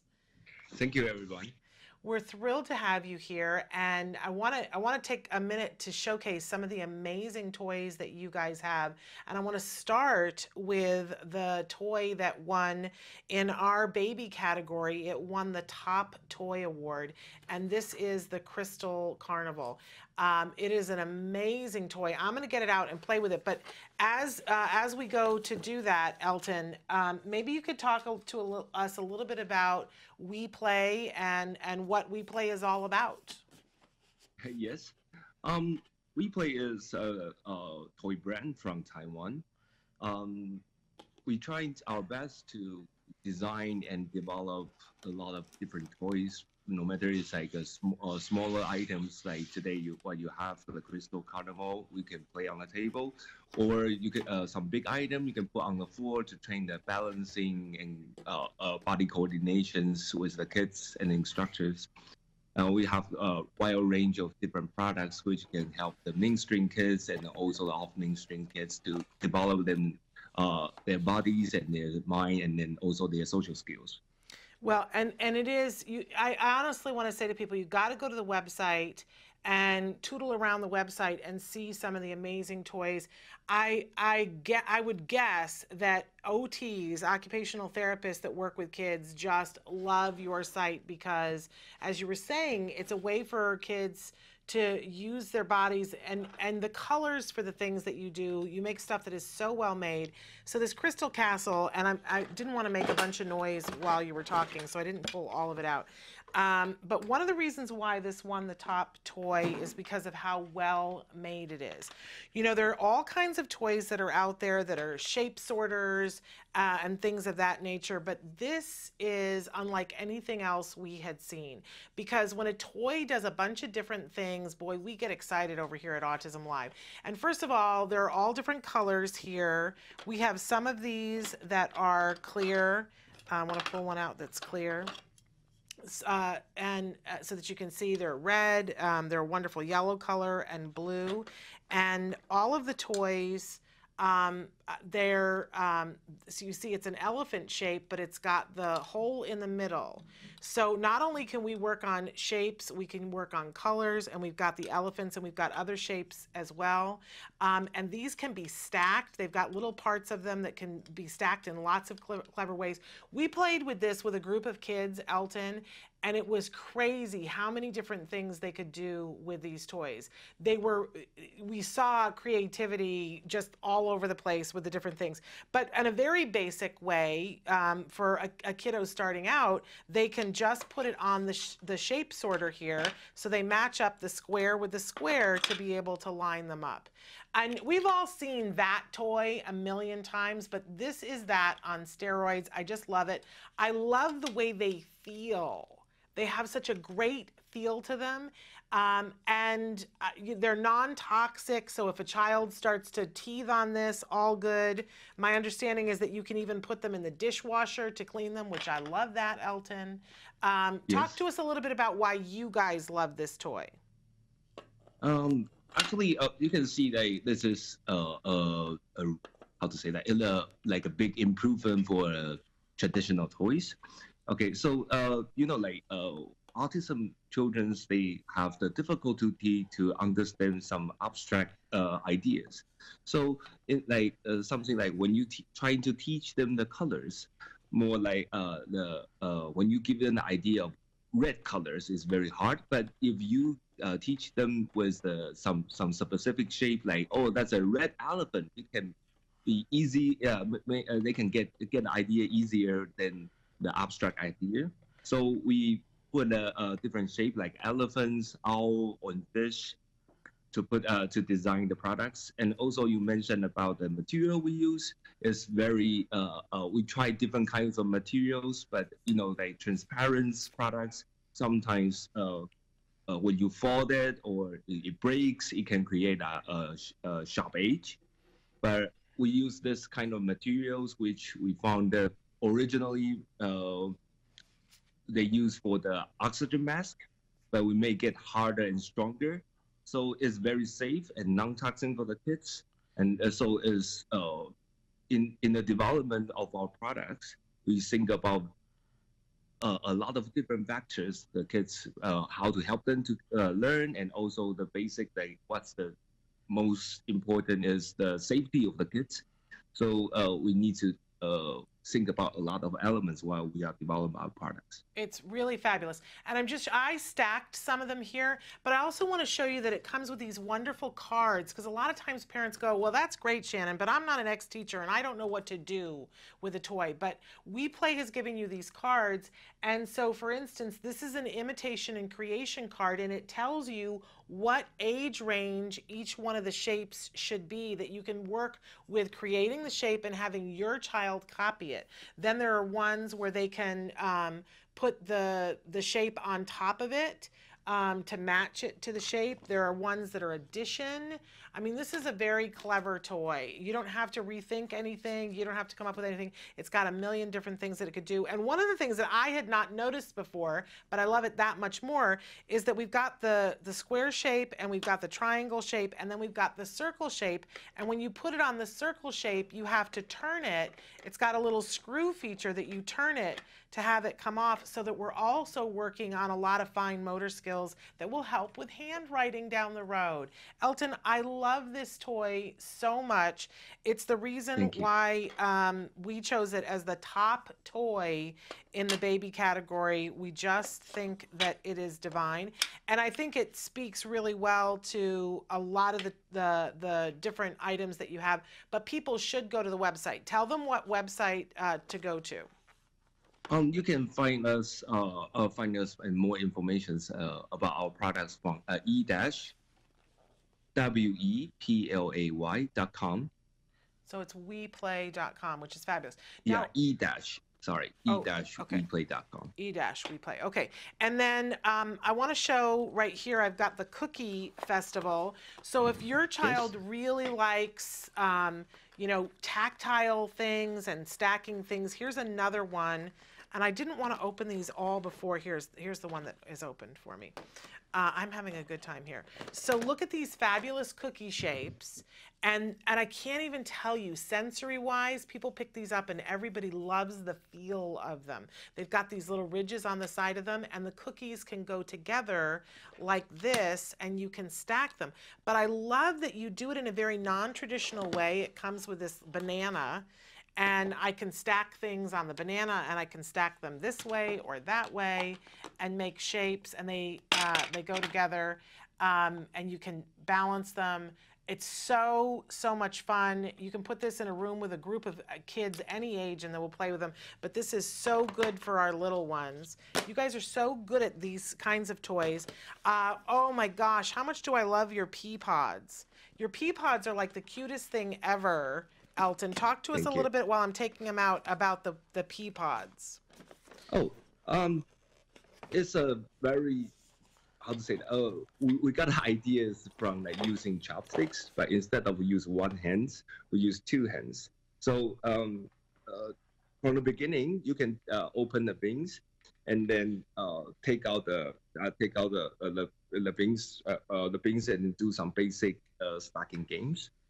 And then after you get used to it, you can use the outside shell and then as a tools, and then more like you can like how to use it as a spoon or how to screw out something, and then they're just fabulous. You just do some like chopstick jobs, but you instead of just using one hand, but we use two hands, and then we can do different stacking games. It can help the kids to improve their fine motor skills a lot. Come on back. Yeah, so, okay, here's one of the pods, and this comes boxed with 3 of them. And so they open up the pods, and there are different shapes. Now, you're going to see the green one a little bit different because we shoot on a green screen, so it looks brown, but this is actually green. Great, great colors. And these, again, they're such a good feel, and they have different tactile things on them. So this one has little nubbies on it, and this has a swirl, and this one is smooth. So they just feel good. And then the children can do all kinds of things with them. I love this because we talk all the time about functional pretend play and about playing with food. And a lot of times when you go to the toy store or you go online and you go to buy functional pretend play with food, it's a lot of stuff that isn't healthy, Elton. And this is super healthy. We're looking at things that are more vegetable based. For those of you who are eating things that are, not out of a drive-through and want to have toys for your kids that talk about health, what's healthier than a pea pod, right? The kids will love this. And then you get 3 of them and you can mix and match. And one of them comes with a different cover that isn't as see-through. It's actually green, not brown, but you're seeing it as brown on my screen. So I love the pea pods. I'm in love with the pea pods. I also have one of your toys here. As you were saying, Elton, you have bigger toys. So this one is the Icy Ice building set. And for your kiddos that are a little bit younger, and I want to note, first of all, you've got all these shapes, right? But it's a shape within a shape. So this one in the middle pops out as well, and it can go between them. But I'm not going to be good at it right here because in the moment. So you see that you can do this here, and then you can attach this here, and you can build a castle. I love it because you've thought about my house as a parent, and that the pieces can go back together. There's a box of them that comes that they're going to take up a very small amount of space, but children can build a fort with this and get really creative. You can leave that piece in the center or you can take it out. Love this too. Thank you. But we should talk about, there's all kinds of things in your on your website. There are bigger toys that involve balance and building a bridge. There's, the toys that when you go to a center and you see, oh my gosh, where did they get these toys? These are the best toys, and it's a way for my child to put together a block and a pole and then create a balance beam for themselves. What's the one that you guys have? I think it's called the River, isn't it? It's something that you put together. Yeah, we have the Rainbow River Stone and Wavy Tactile Pass, which can help the kids training their balance skills. from point to point, and then to the linear movements. And then also we have something for the dynamic balancing skills developments. I'm in love with your site. The things that you make are so well made, and they're so exciting visually to our kids, but I love that it isn't so ridiculously simple. I love that when they go to stack these toys, it's not the traditional block where all they have to do is stack a block on a block on a block. Because our kids are more advanced than that now. Our kids can go on an iPad and they can do all kinds of things. And I see that their brains crave these things that it's not the traditional stacking, but they still go together and they can balance them. I just love it. Elton, your stuff is really cool. Thank you. So what else do we need to know about WePlay if we want to get some WePlay toys? You can online. You can find a lot of stores, online stores, to find our products. And then one more things I want to add on to our cookie festivals. Yes. When you take out a block, you can open the cover, the lid. I can open. You can open it. So of the cookie? We have like 2 colors. The cookie festival. Yes. You can open the top, the color part. It comes off? Elton, I did not know this. Look at this. It comes off. Elton, I did not know that. So you can do a lot of like color matching games, and then you can interchange and then also while you are doing the stacking games, some of the blocks you can put in like something like rice or beans to create different weight. Yeah, and sounds so you see the too. Balancing banana over there. Yes. And that will be very challenging for the kids to do different kinds of balancing games. Oh, yeah. Oh, and Elton. then also, it's not just a block. And then while you putting like different beans or rice or dry pasta, and you can shake it and then create different sound. So like sound matching games also possible with this set. I love it. Absolutely love it. And so I've got my banana here. You know what's super fun is to take and put these in the hands of kids and watch what they do with it. And the possibilities are endless. WePlay has really thought it out and made it so that, you know, there are just so many things. I love the user guides because they make great sense and they show you some of the towers that the kids can build. These are super creative toys.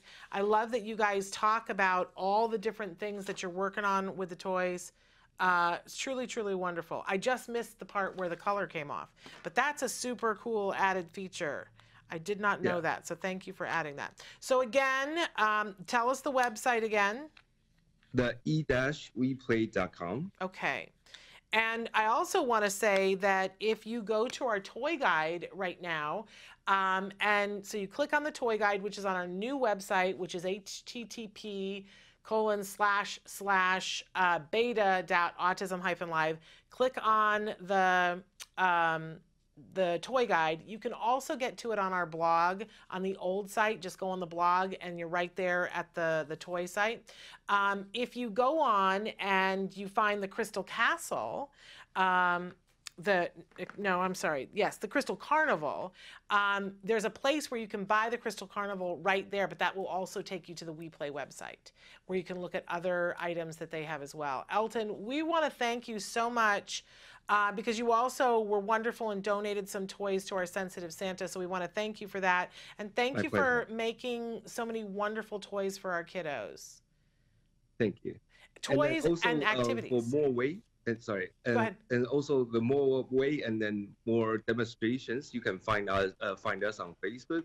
We have a lot of different videos which show you how to play with our products, and then also how the parents or teachers or the therapists can help the kids with different programs. Love it. Thank you so much for being with us. Happy holidays. Thank you. Thank you. Bye-bye. Bye-bye. We play and we do, and we play with We Play. We're going to take a break, and then we are going to come back because we have another toy company that Jim Garber is going to be with us from Discover Toys. So all these other things that you see on my desk, I can't wait to show you. So the Festival of Toys, it continues. We'll be right back after these messages.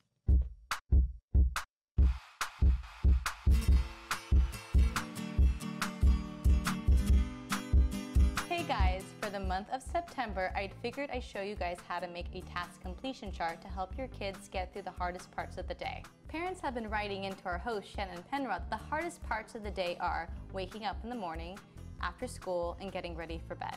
Please keep in mind you can always modify the task completion chart to focus on the skills that your family needs most. The template we'll be using today to make the task completion chart you can find at facebook.com/autismlive. All right, let's get to it. The materials you'll be needing are the template, cardstock, scissors, hole puncher, glue, pipe cleaner, Velcro, and photos or images.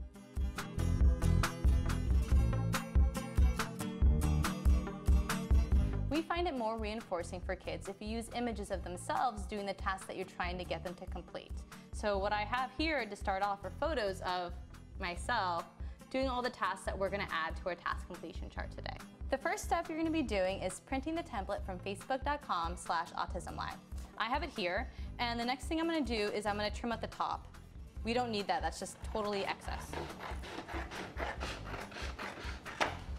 Now that I trim my 3 templates, I'm going to label each one with a different part of the day that we're focusing on, such as waking up, after school, and getting ready for bed. Now that I've finished labeling the templates with the appropriate time of the day, I'm going to attach the photos that go with it. For bedtime, the tasks I chose were getting ready for school, putting away toys, putting on pajamas, and brushing teeth. Now repeat this for all the rest of the day. Now that I've added the photos to the template, I am taking this along with my heavy cardstock to hold all my tokens. I'm going to line them up and make 3 hole punches.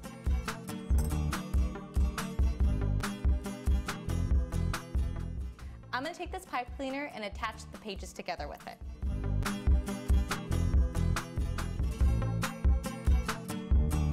We're almost done putting this together. Next, I'm going to take my Velcro. I'm going to put them underneath each picture.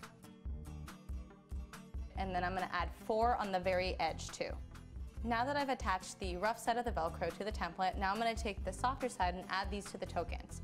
You can use whatever you want for the tokens, whatever your child finds reinforcing. They could be stickers, images, spacemen, Pokemon, whatever they like. Before you use your task completion chart, it's really important that you do a preference assessment to see what your child finds reinforcing that day. Once you have that established, then you can tell them the rule for how this task completion chart works. So every time they get one of their tasks completed, they add a token to it. And the way the task completion chart functions is like a token economy. So after they put a token under each one of these tasks, they can trade it in for their reinforcer for the day. Now that you've made your task completion chart, hopefully your child will be able to use it on a daily basis and help them through those difficult times of the day. Well, until next time, craft on. Bye, guys. Can you see me flying by your side? Welcome back to Autism Live. We're continuing with our Festival of Toys, and right now we're welcoming Jim Garber on Skype to talk about some of the wonderful toys that I have on my desk. I'm squeezing my wonderful ball here. Jim is joining us from Discovery Toys, and I was just saying to him that we're going to have to do this in 2 segments because Discovery Toys won so many awards in our toy and gift guide this year that we're not going to be able to fit them all in 1 segment. So Jim, welcome to Autism Live. Thank you, Shannon. So thrilled to be here. And tell us what your role is at Discovery Toys. So I'm affectionately known as the toy guy here at Discovery Toys, but my official title is Senior Product Manager. I've been with the company about 13 years now, and I'm responsible for product development and product sourcing. Now, my sound is cutting out a little bit. Eric, is that happening for you too? So you know what we're going to do? I think what we're going to do, Eric, we're going to pause for a second, play another commercial. We're going to get you on the phone so we can hear and see you. So hang on 1 second. We're going to go to commercial.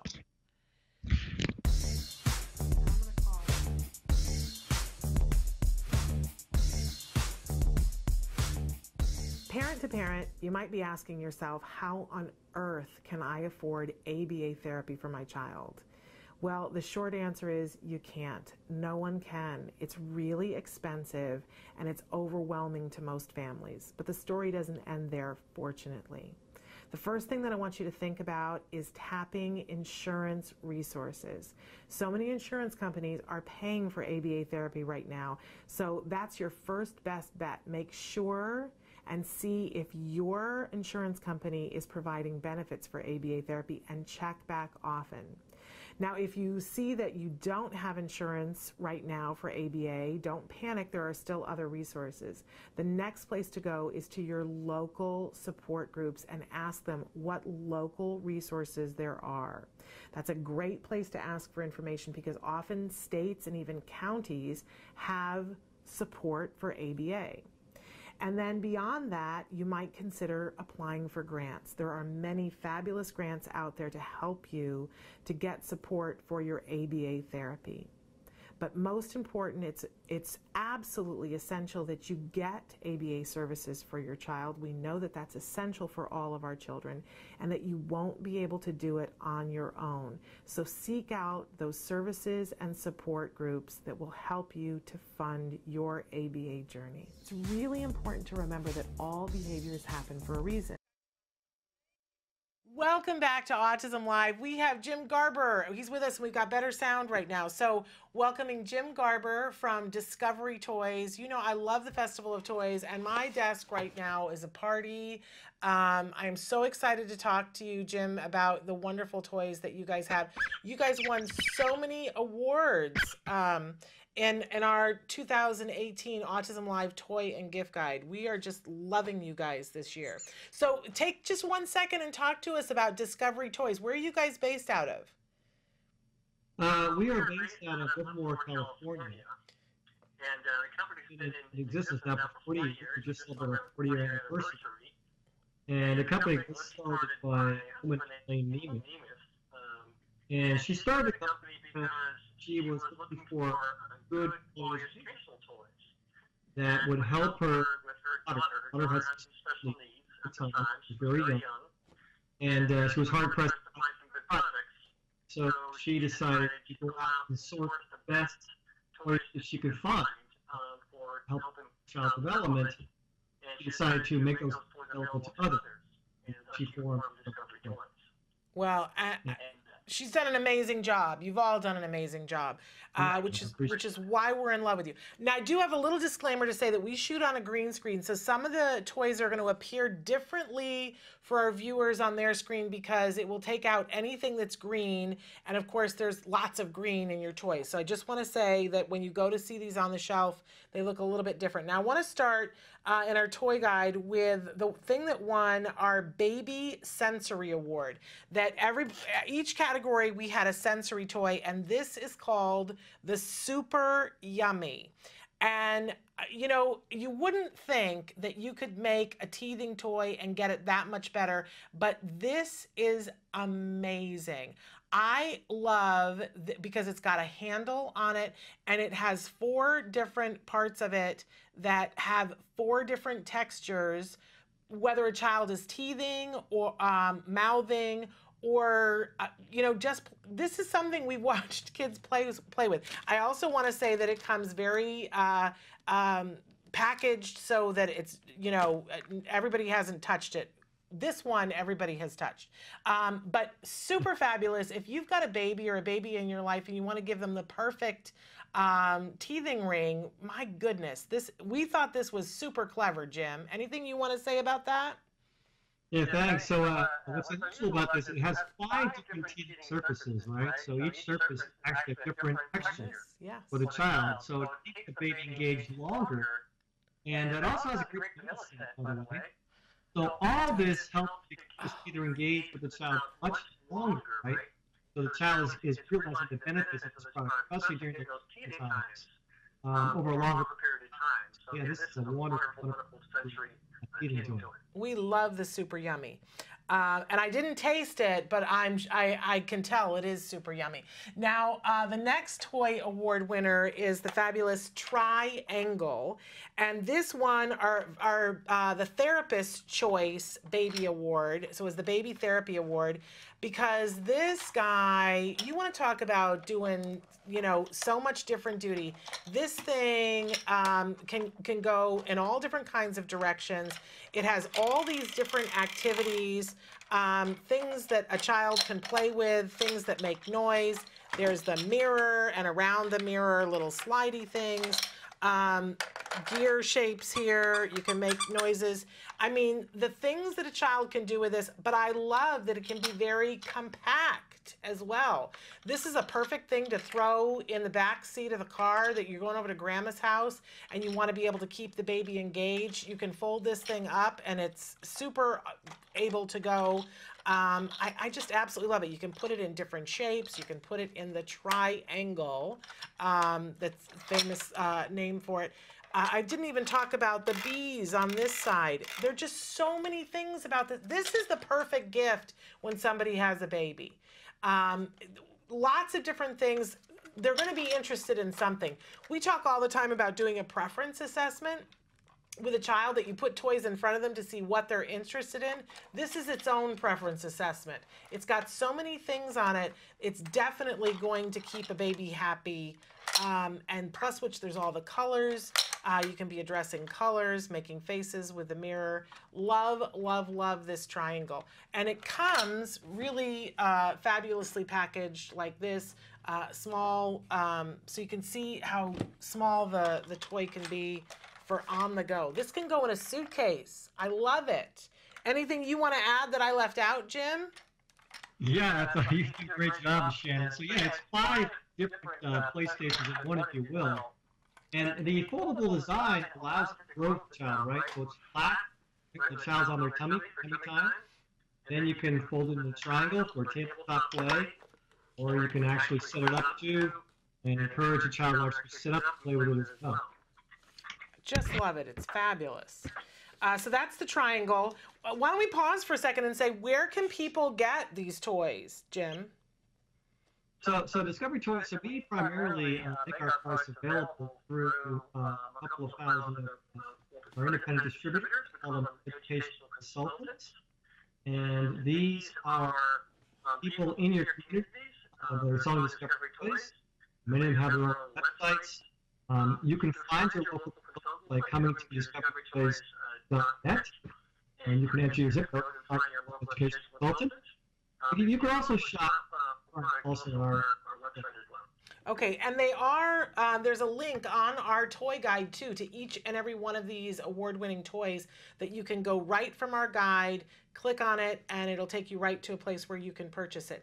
And I want to tell you that there's 2 different places you can see the guide. You can see it on our new website, which is beta.autism-live.com, but you can also see it on the old website. Just click on the blog, and there's a link there on the blog to get to the toy guide. Okay, now when my son was diagnosed with autism, we were given a list of toys that they said, these are their ideal toys for therapy. Make sure that you go out and get one of each one of these. And on the list was a pegboard. And I was like, a what? A what? And I didn't know what that meant. And then we went and saw a pegboard, and I was like, what does this do? And I remember the pegboard that they had us get was wildly expensive for what I looked at and thought it was. And then I saw what the therapist did with the pegboard, and my mind was forever changed. I now understand completely why it should be on every parents list with a small child that you're going to do ABA therapy with. It's an absolute must-have. Now, this particular pegboard, though, it's like taking all pegboards and putting them on steroids, because this thing does more than I've ever seen any pegboard do. It is the best of the best of the best, and that is why it won our toddler board game award. This could have won a million awards because parents love this, therapists love this.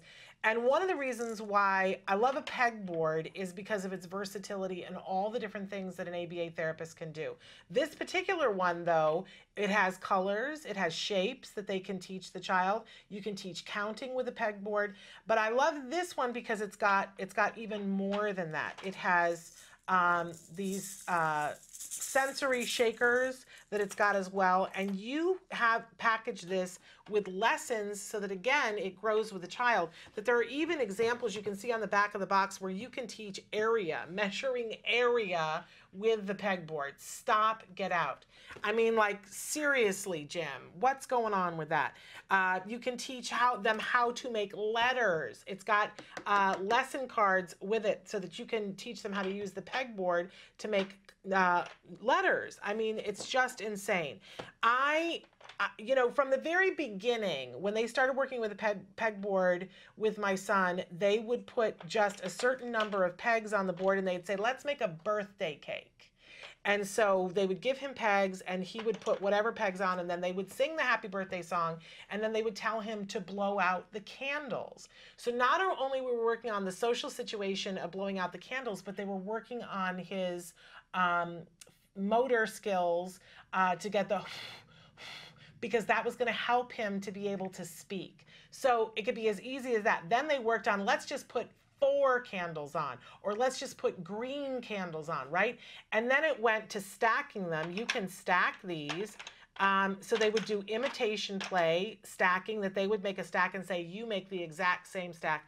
I'm telling you guys, the things that therapists can do with a pegboard, that somebody needs to write a book just on the million things you can do with a pegboard. And this one, it's the best of the best of the best. I love it. Very well made, very compact, but you can do much more with this than I have ever seen in any pegboard. So congratulations, Jim. This is fabulous. Thank you, Shannon. Appreciate it. Do you want to talk about the pegboard? What did I leave out? Pegs have a hole in the lacing play as well. What's that? The pegs have holes in them so you can lace them together. Stop. I did not know that. Okay, because that's one of the other toys that they suggested we get was a lacing toy. That's amazing. So you can lace them together. Okay. Love, love, love, love, love. Okay, and then next I want to talk about the Tangi-Ball. Every child needs to have a ball, and you need to be working on ball skills. And this became evident to me more in the last couple of years than ever before. Here at the Center for Autism and Related Disorders, they do a lot of research on why do some kids make more progress with some lessons than others. And if you teach one lesson before another lesson, like, are there lessons that we don't know that go together? And CARD has been able to phenotype 7 distinct different types of autism. And one particular type of autism, it's characteristic of kids who have poor eye motor. They're not good at writing. They sometimes are a little bit late to reading. They have difficulty riding bikes, and sometimes have issues with balance. And what they discovered is that if those children start out having difficulty with ball skills, catching a ball and hanging on to it. And if they bypass that and don't get the ball skill, they will have problems tying their shoes, riding a bike, and with handwriting and reading. But if they work extensively on the ball skills and get that, they tend not to have as much difficulty with those other things, because working with the ball fixes part of the eye coordination. How cool is that? But the problem is that if you have a problem with eye coordination to visualize a ball coming towards you and catching it, then it's not very reinforcing. This ball helps in a lot of different ways because it's got these nubbies on it, so it's sensory, very fun and reinforcing. When you squeeze it, it toots, which our kids tend to like. So when you catch it and kind of dig into it, you're reinforced with the little squeaky sound, which they all love. And the nubbies help you to better get a hold of it and get a grip on it. So if you've got a kiddo that is having trouble with the ball skills, I'm sorry, but it's like the simplest thing can trip you up, and this helps with so many things. I'm just all about the Tangi-Ball. It's super, super cool, super reinforcing, feels great, love the color. another hit it out of the park. And so this wins our Toddler Sensory Award for the year. Jim, good job. Thank you. It also has a vanilla scent as well. It does. I didn't notice that before. And unlike other sensory balls in the market, we actually rounded it up with a very soft shape for a child. Oh, yeah. It's good stuff. It's really good stuff, and I like the squeaky. And then the last one before we take a break, I don't have it set up, but we featured it when we went to we have a video that we went to a toy store, and we featured it there, but it's your castle, the Marble Works castle, and it won our Toddler Top Toy Award, and I just didn't have space here on the desk to set it up, but you got one there? I'm in love with this toy. We always love a marble run. It's one of the greatest toys for small kids doing therapy because it's a cause and effect toy. It has a beginning, middle, and end. And it's important to have a marble run when you're doing therapy. The kids work to be able to get a ball. And then you can see Jim just let go of a ball. But your balls are better than the average ball. Hold up that ball for us and shake it.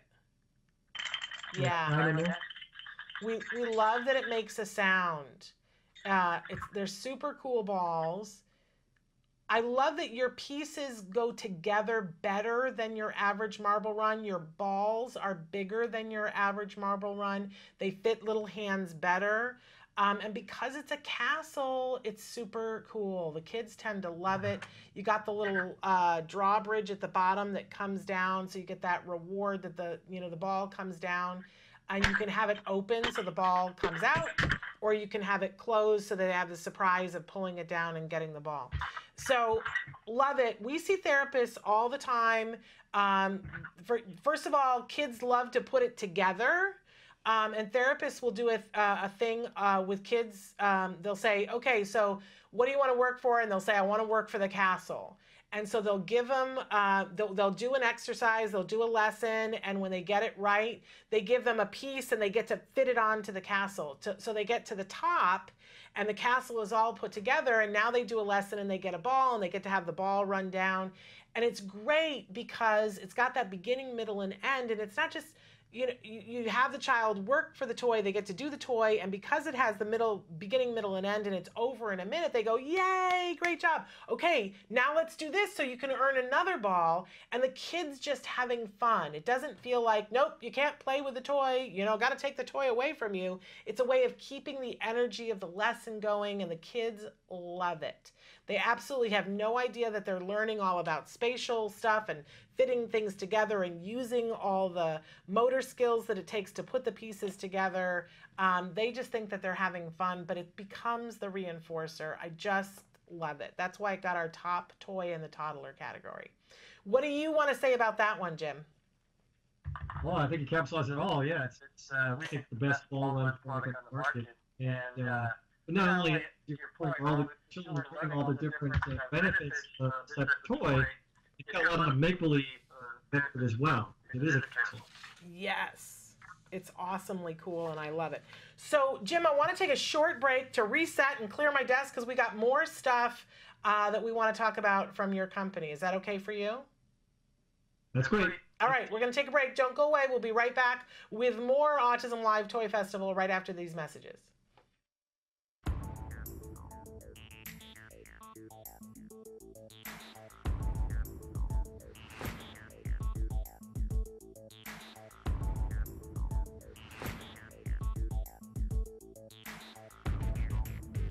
Hi, I decided to start Autism Works Now as a small business because 90% of individuals with autism and related disabilities are not employed after graduating from high school.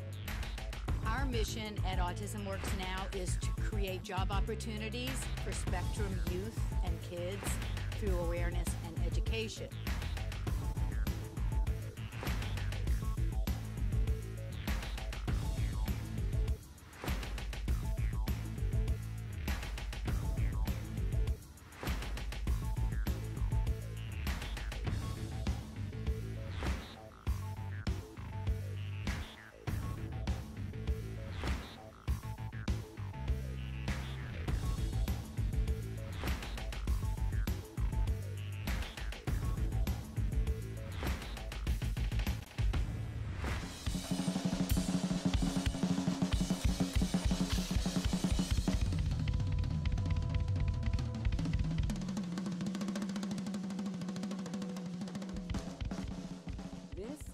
Logan Shepard.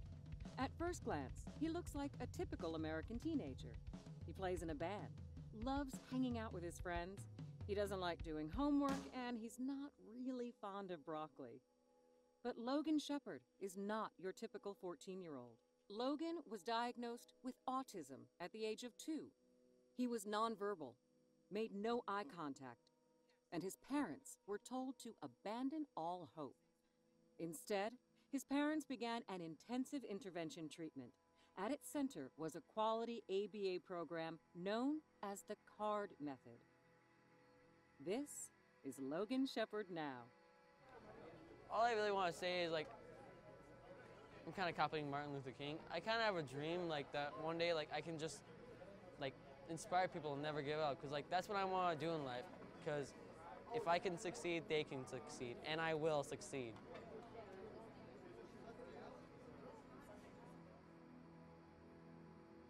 To follow Logan's musical journey, visit www.facebook.com/officialdrummerrock or @drummerrock on Instagram. For more information on the CARD method, visit www.centerforautism.com or call 800-345-CARD. Rock on, Logan.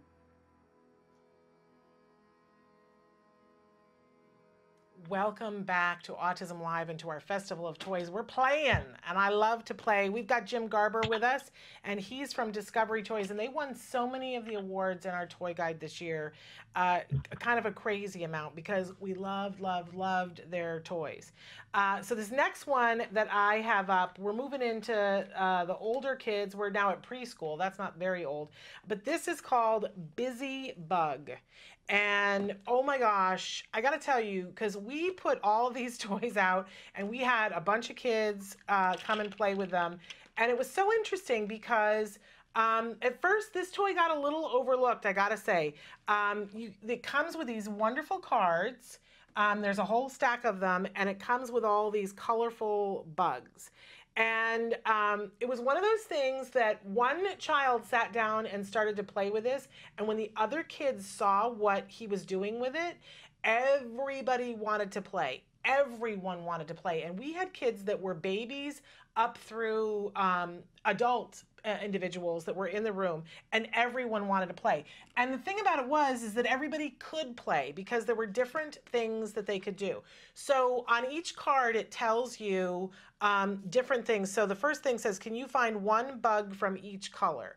So that's pretty easy to do. It's matching the color. And so we were able to tell the babies, you know, can you find one that's this color? And they would pick a bug from the pile.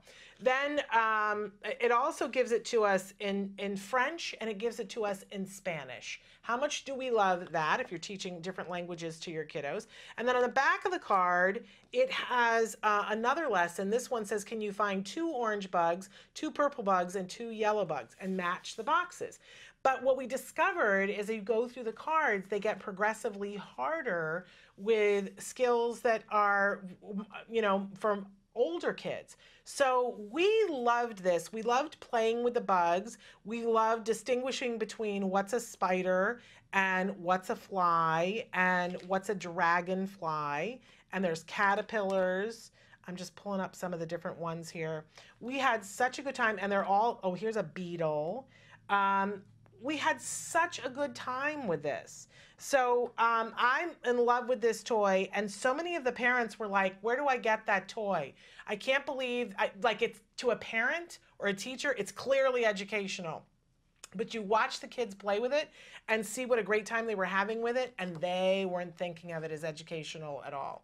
So absolutely love it, and that's why it won our parent award, because the parents all went nuts for it. So Jim, another one that you hit out of the park. What do you want to say about the... Yeah, thank you. Yeah, we all know that math is a subject for young children to grasp, and with Busy Bugs, it gives parents a great tool to use visual and tactile means of literacy math concepts. Now, my short story, my daughter ordered multiplication, and she didn't know how to do 2 times 3. What I did is I brought the bugs and said, okay, show me. She put 2 bugs on one line and 3 bugs underneath it. right? $5. That's how she sees the problem on a piece of paper. So then I started using the T-shirt set theory. Right? Once she was able to visualize the bugs, the light bulb went off. Great product. It is amazing. I mean, just to demonstrate for you, here they have the bugs not colored, just the black and white line drawings of them, and they say which insects are missing from the shape pattern. So they have to figure out the pattern. So there's even an element of prepping them for coding. I had one here that had, this one is like, what do the two colors go together? This one is an addition problem. You know, the kids were loving it and the parents went gazanga over. So that's called Busy Bug and just love it. Again, everything feels good too. And the colors are great. Your toys are well made. We just super love it. Speaking of things feeling great, so our next toy, and this was the therapist winner, Tactile Sand. The therapist thought this was just great because you could do so many things. The kids found it really reinforcing. And of course, we have to say Tactile Sand is non-toxic, comes in this lovely little tub, excuse me, and comes with different sand tools as well.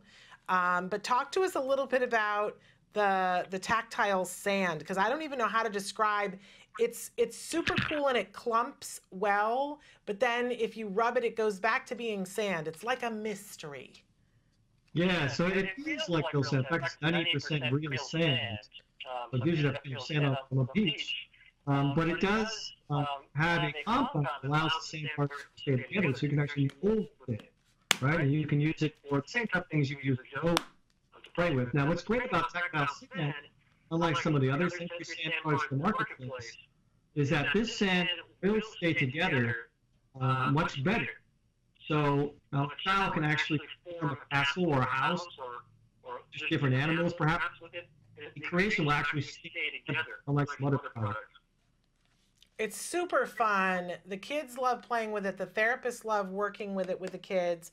And we loved all the hand stuff that they were doing with it. A lot of times our kiddos on the spectrum are behind with their fine motor skills. And we want to get to handwriting and we want to get to all the other things that they're going to do with their handwriting. And this is a great way. It's very reinforcing. So that's the Tactile Sand, and it won the Preschool Therapist Award. So absolutely love the Tactile Sand. Okay, next up on our list, I got to consult because there were so many of them. Well, let's talk about the pentagrams next. The Pentominoes. The pentominoes. We have them listed wrong. I need to fix that on our guide. Let's talk about the pentominoes. Yes, because these are super duper cool, and I have one that's open. Now this is this one, the adult oldie but goodie, because there are elements of this that are going to be familiar to an adult, but it's rethought in a whole new way because it's like Tetris, but 3D in person. Love these shapes, and again, some of them are green. This is a green one, but it's going to register as black. So let's talk a little bit about this one because, you know, I can't always see things. I'm a very visual person, but I'm not a 3D person. And a lot of our folks that are on the spectrum have a way of viewing the world that is fascinating to me. And they were just loving this toy and able to do things with this toy that I did not understand. They were able to make shapes with it. They were able to just ching, ching, ching, ching and make shapes with it that I was like, huh? What? I am not great with these, but I'm telling you, great toy for an adult in your life because they can stack these and make different shapes and have them go together. I don't even understand it. I love that it comes with a booklet for people like me that are a little bit challenged to show you some suggestions of things that you can build with it. But put these in the hands, and it gets much more complicated. Put these in the hands of somebody who's on the spectrum who is this kind of a thinker, and it's super, and I love that it comes in this bag so that it's something that they can pop in their backpack and take with them. It's a great fidget toy or something to pull out when there's nothing else to do. And I love that it's not screen time. I love that it's something, it can be social, you can work on it 2 at a time. Really super cute. And so that won our oldie but goodie in the adult category. I love it. What do you want to add? Yeah, thank you. You're right. It's a great fun for all ages. And the guide includes three-dimensional shapes you can make as well, which is 2D. And these solutions for all the shapes are actually back, color-coded. So it's an easy guide to find a solution to each of the puzzles. There's over 60 in here. But to your point, there's really thousands of different combinations you can make with these. Really, really clever. And then, of course, to go along with that was the Mosaic Mysteries, which, because that is more flat, I had a great time playing with this. This was more my speed because it comes with this tray, and I'll show you guys. I'll open it up and show you. Comes with a tray and all of these shapes, and then you get to make different designs within the tray. So the tray here and all the shapes, and of course I shook the box. We had a shape, but I shook it. And you can decide what pattern you want to make, or there's a wonderful guide that shows you how. Oh, look what you made. Aren't you clever? So there's 1,018 different things that you can do, and we were having a ball figuring out, okay, because I tend to think very literally and go, okay, here is the shape, and not all the shapes that you can make out of putting this shape together. Very fascinating. We found it very meditative, and that everybody was saying, oh, I just feel like this calms me down. It was super duper fun. People were working on it by themselves. Other people were playing it in groups of 2 or 3. And some people wanted to create their own pattern, and other people were happy just to play and discover for themselves. Really super, again, not screen time, but easy. It's a very small footprint. This is a great thing that you could take on a trip if you're going someplace and need to keep somebody calm. And I want to say that won our sensory award in the adult category, but you can play this with kiddos that are much younger, but especially our adults who were in the room were saying that it really helped them to mellow out and be able to focus and not be bothered by other things that were going on. So super duper loved it. It's the Mosaic Mysteries. Anything you want to add, Jim? Yeah, and the guide is progressive, right? So start with younger ages and move through it. Becomes more complicated. But we also did black and white drawings in the guide, so you can actually choose what different colors you want to use for different shades. And we did more of a challenge, put partial designs in the guide. So then you are challenged to finish the puzzle. Super love it. And then last but not least is our Adult Therapist Award. And this is called Tricky Fingers. And super easy to take along with you. It's this grid that has holes in the bottom, and it's got these wonderful balls that you can solve puzzles. And it really requires concentration to be able to move the balls by pushing them with your finger. Now, I don't know in terms of all the millions of ways that you can use this, but what we found was that this was very meditative. That we had adults who were playing this and getting so focused and being so calmed by this, and we were just amazed at the result from this. So again, this won our Adult, the Therapist Award, because the therapists were loving this for our adults that sometimes have a different set of issues that they're dealing with. I think even teens were really liking this. I'm trying to just get them all in a row. But it also comes with instructions of different things that you can do and cards to match. Look at those. So that it's a puzzle that you can do on your own, or you can do it to solve the puzzle that's on the card that you draw. So I super loved this, Jim. How about you? I do, and it comes with 2 boxes, by the way, so you can actually play with a friend and race each other. Oh, I hadn't thought about that. See, and I'm like, forget Jim. I'm playing with it. You know, but it's that kind of a thing, and that's part of what a good toy does. Is it allows you to do something and relax and be transported to someplace else for a minute. So we super love that. Jim, I'm so impressed with Discovery Toys. I'm just realizing that we've gone way over time, so I appreciate you hanging with us. And other than our toy guide, and you can find the link to purchase all of these toys on our toy guide, where can they find these toys? As I mentioned, come to discoverytoys.net. You can find our products there. And we also have a place on our website where you can enter your zip code. We'll help you find your local educational consultant who can give you a lot more about our products and hopefully give you the opportunity to touch and feel some of these products as well. I just love your stuff. It's so great. So thank you so much for being with us. And all of these toys are going to be given away next Saturday at our Sensitive Santa event. So grateful for these toys that are going to be put in some really wonderful people's hands. Thank you. Thanks for all you guys do, Shannon, and your organization, for supporting the people from all walks of life, spectrum, and their families. And thank you. Thank you so much. Say hi to everybody at Discovery Toys for us. Again, that one was called Tricky Fingers, in case I didn't say that. All right. Thank you, Jim. Bye-bye. At my desk, it looks like a toy store exploded in here. I'm having such a good time. And we've gone way, way over. We're going to be back next Wednesday with more toys. You're not going to want to miss it. There are only a few tickets left for the Sensitive Santa. If you're in the Los Angeles area, get them now. And don't be afraid to sign up. If the tickets are all gone for the event, don't be afraid to sign up for the waiting list. We make a huge effort to make sure that the people on the waiting list get in. Thus far, we've always been able to do it, and I don't see any reason why we're not going to be able to do it at this time. So sign up on the waiting list, and we will see you next Wednesday. Until then, give your kiddos a hug from me and one for you too. Bye-bye for now.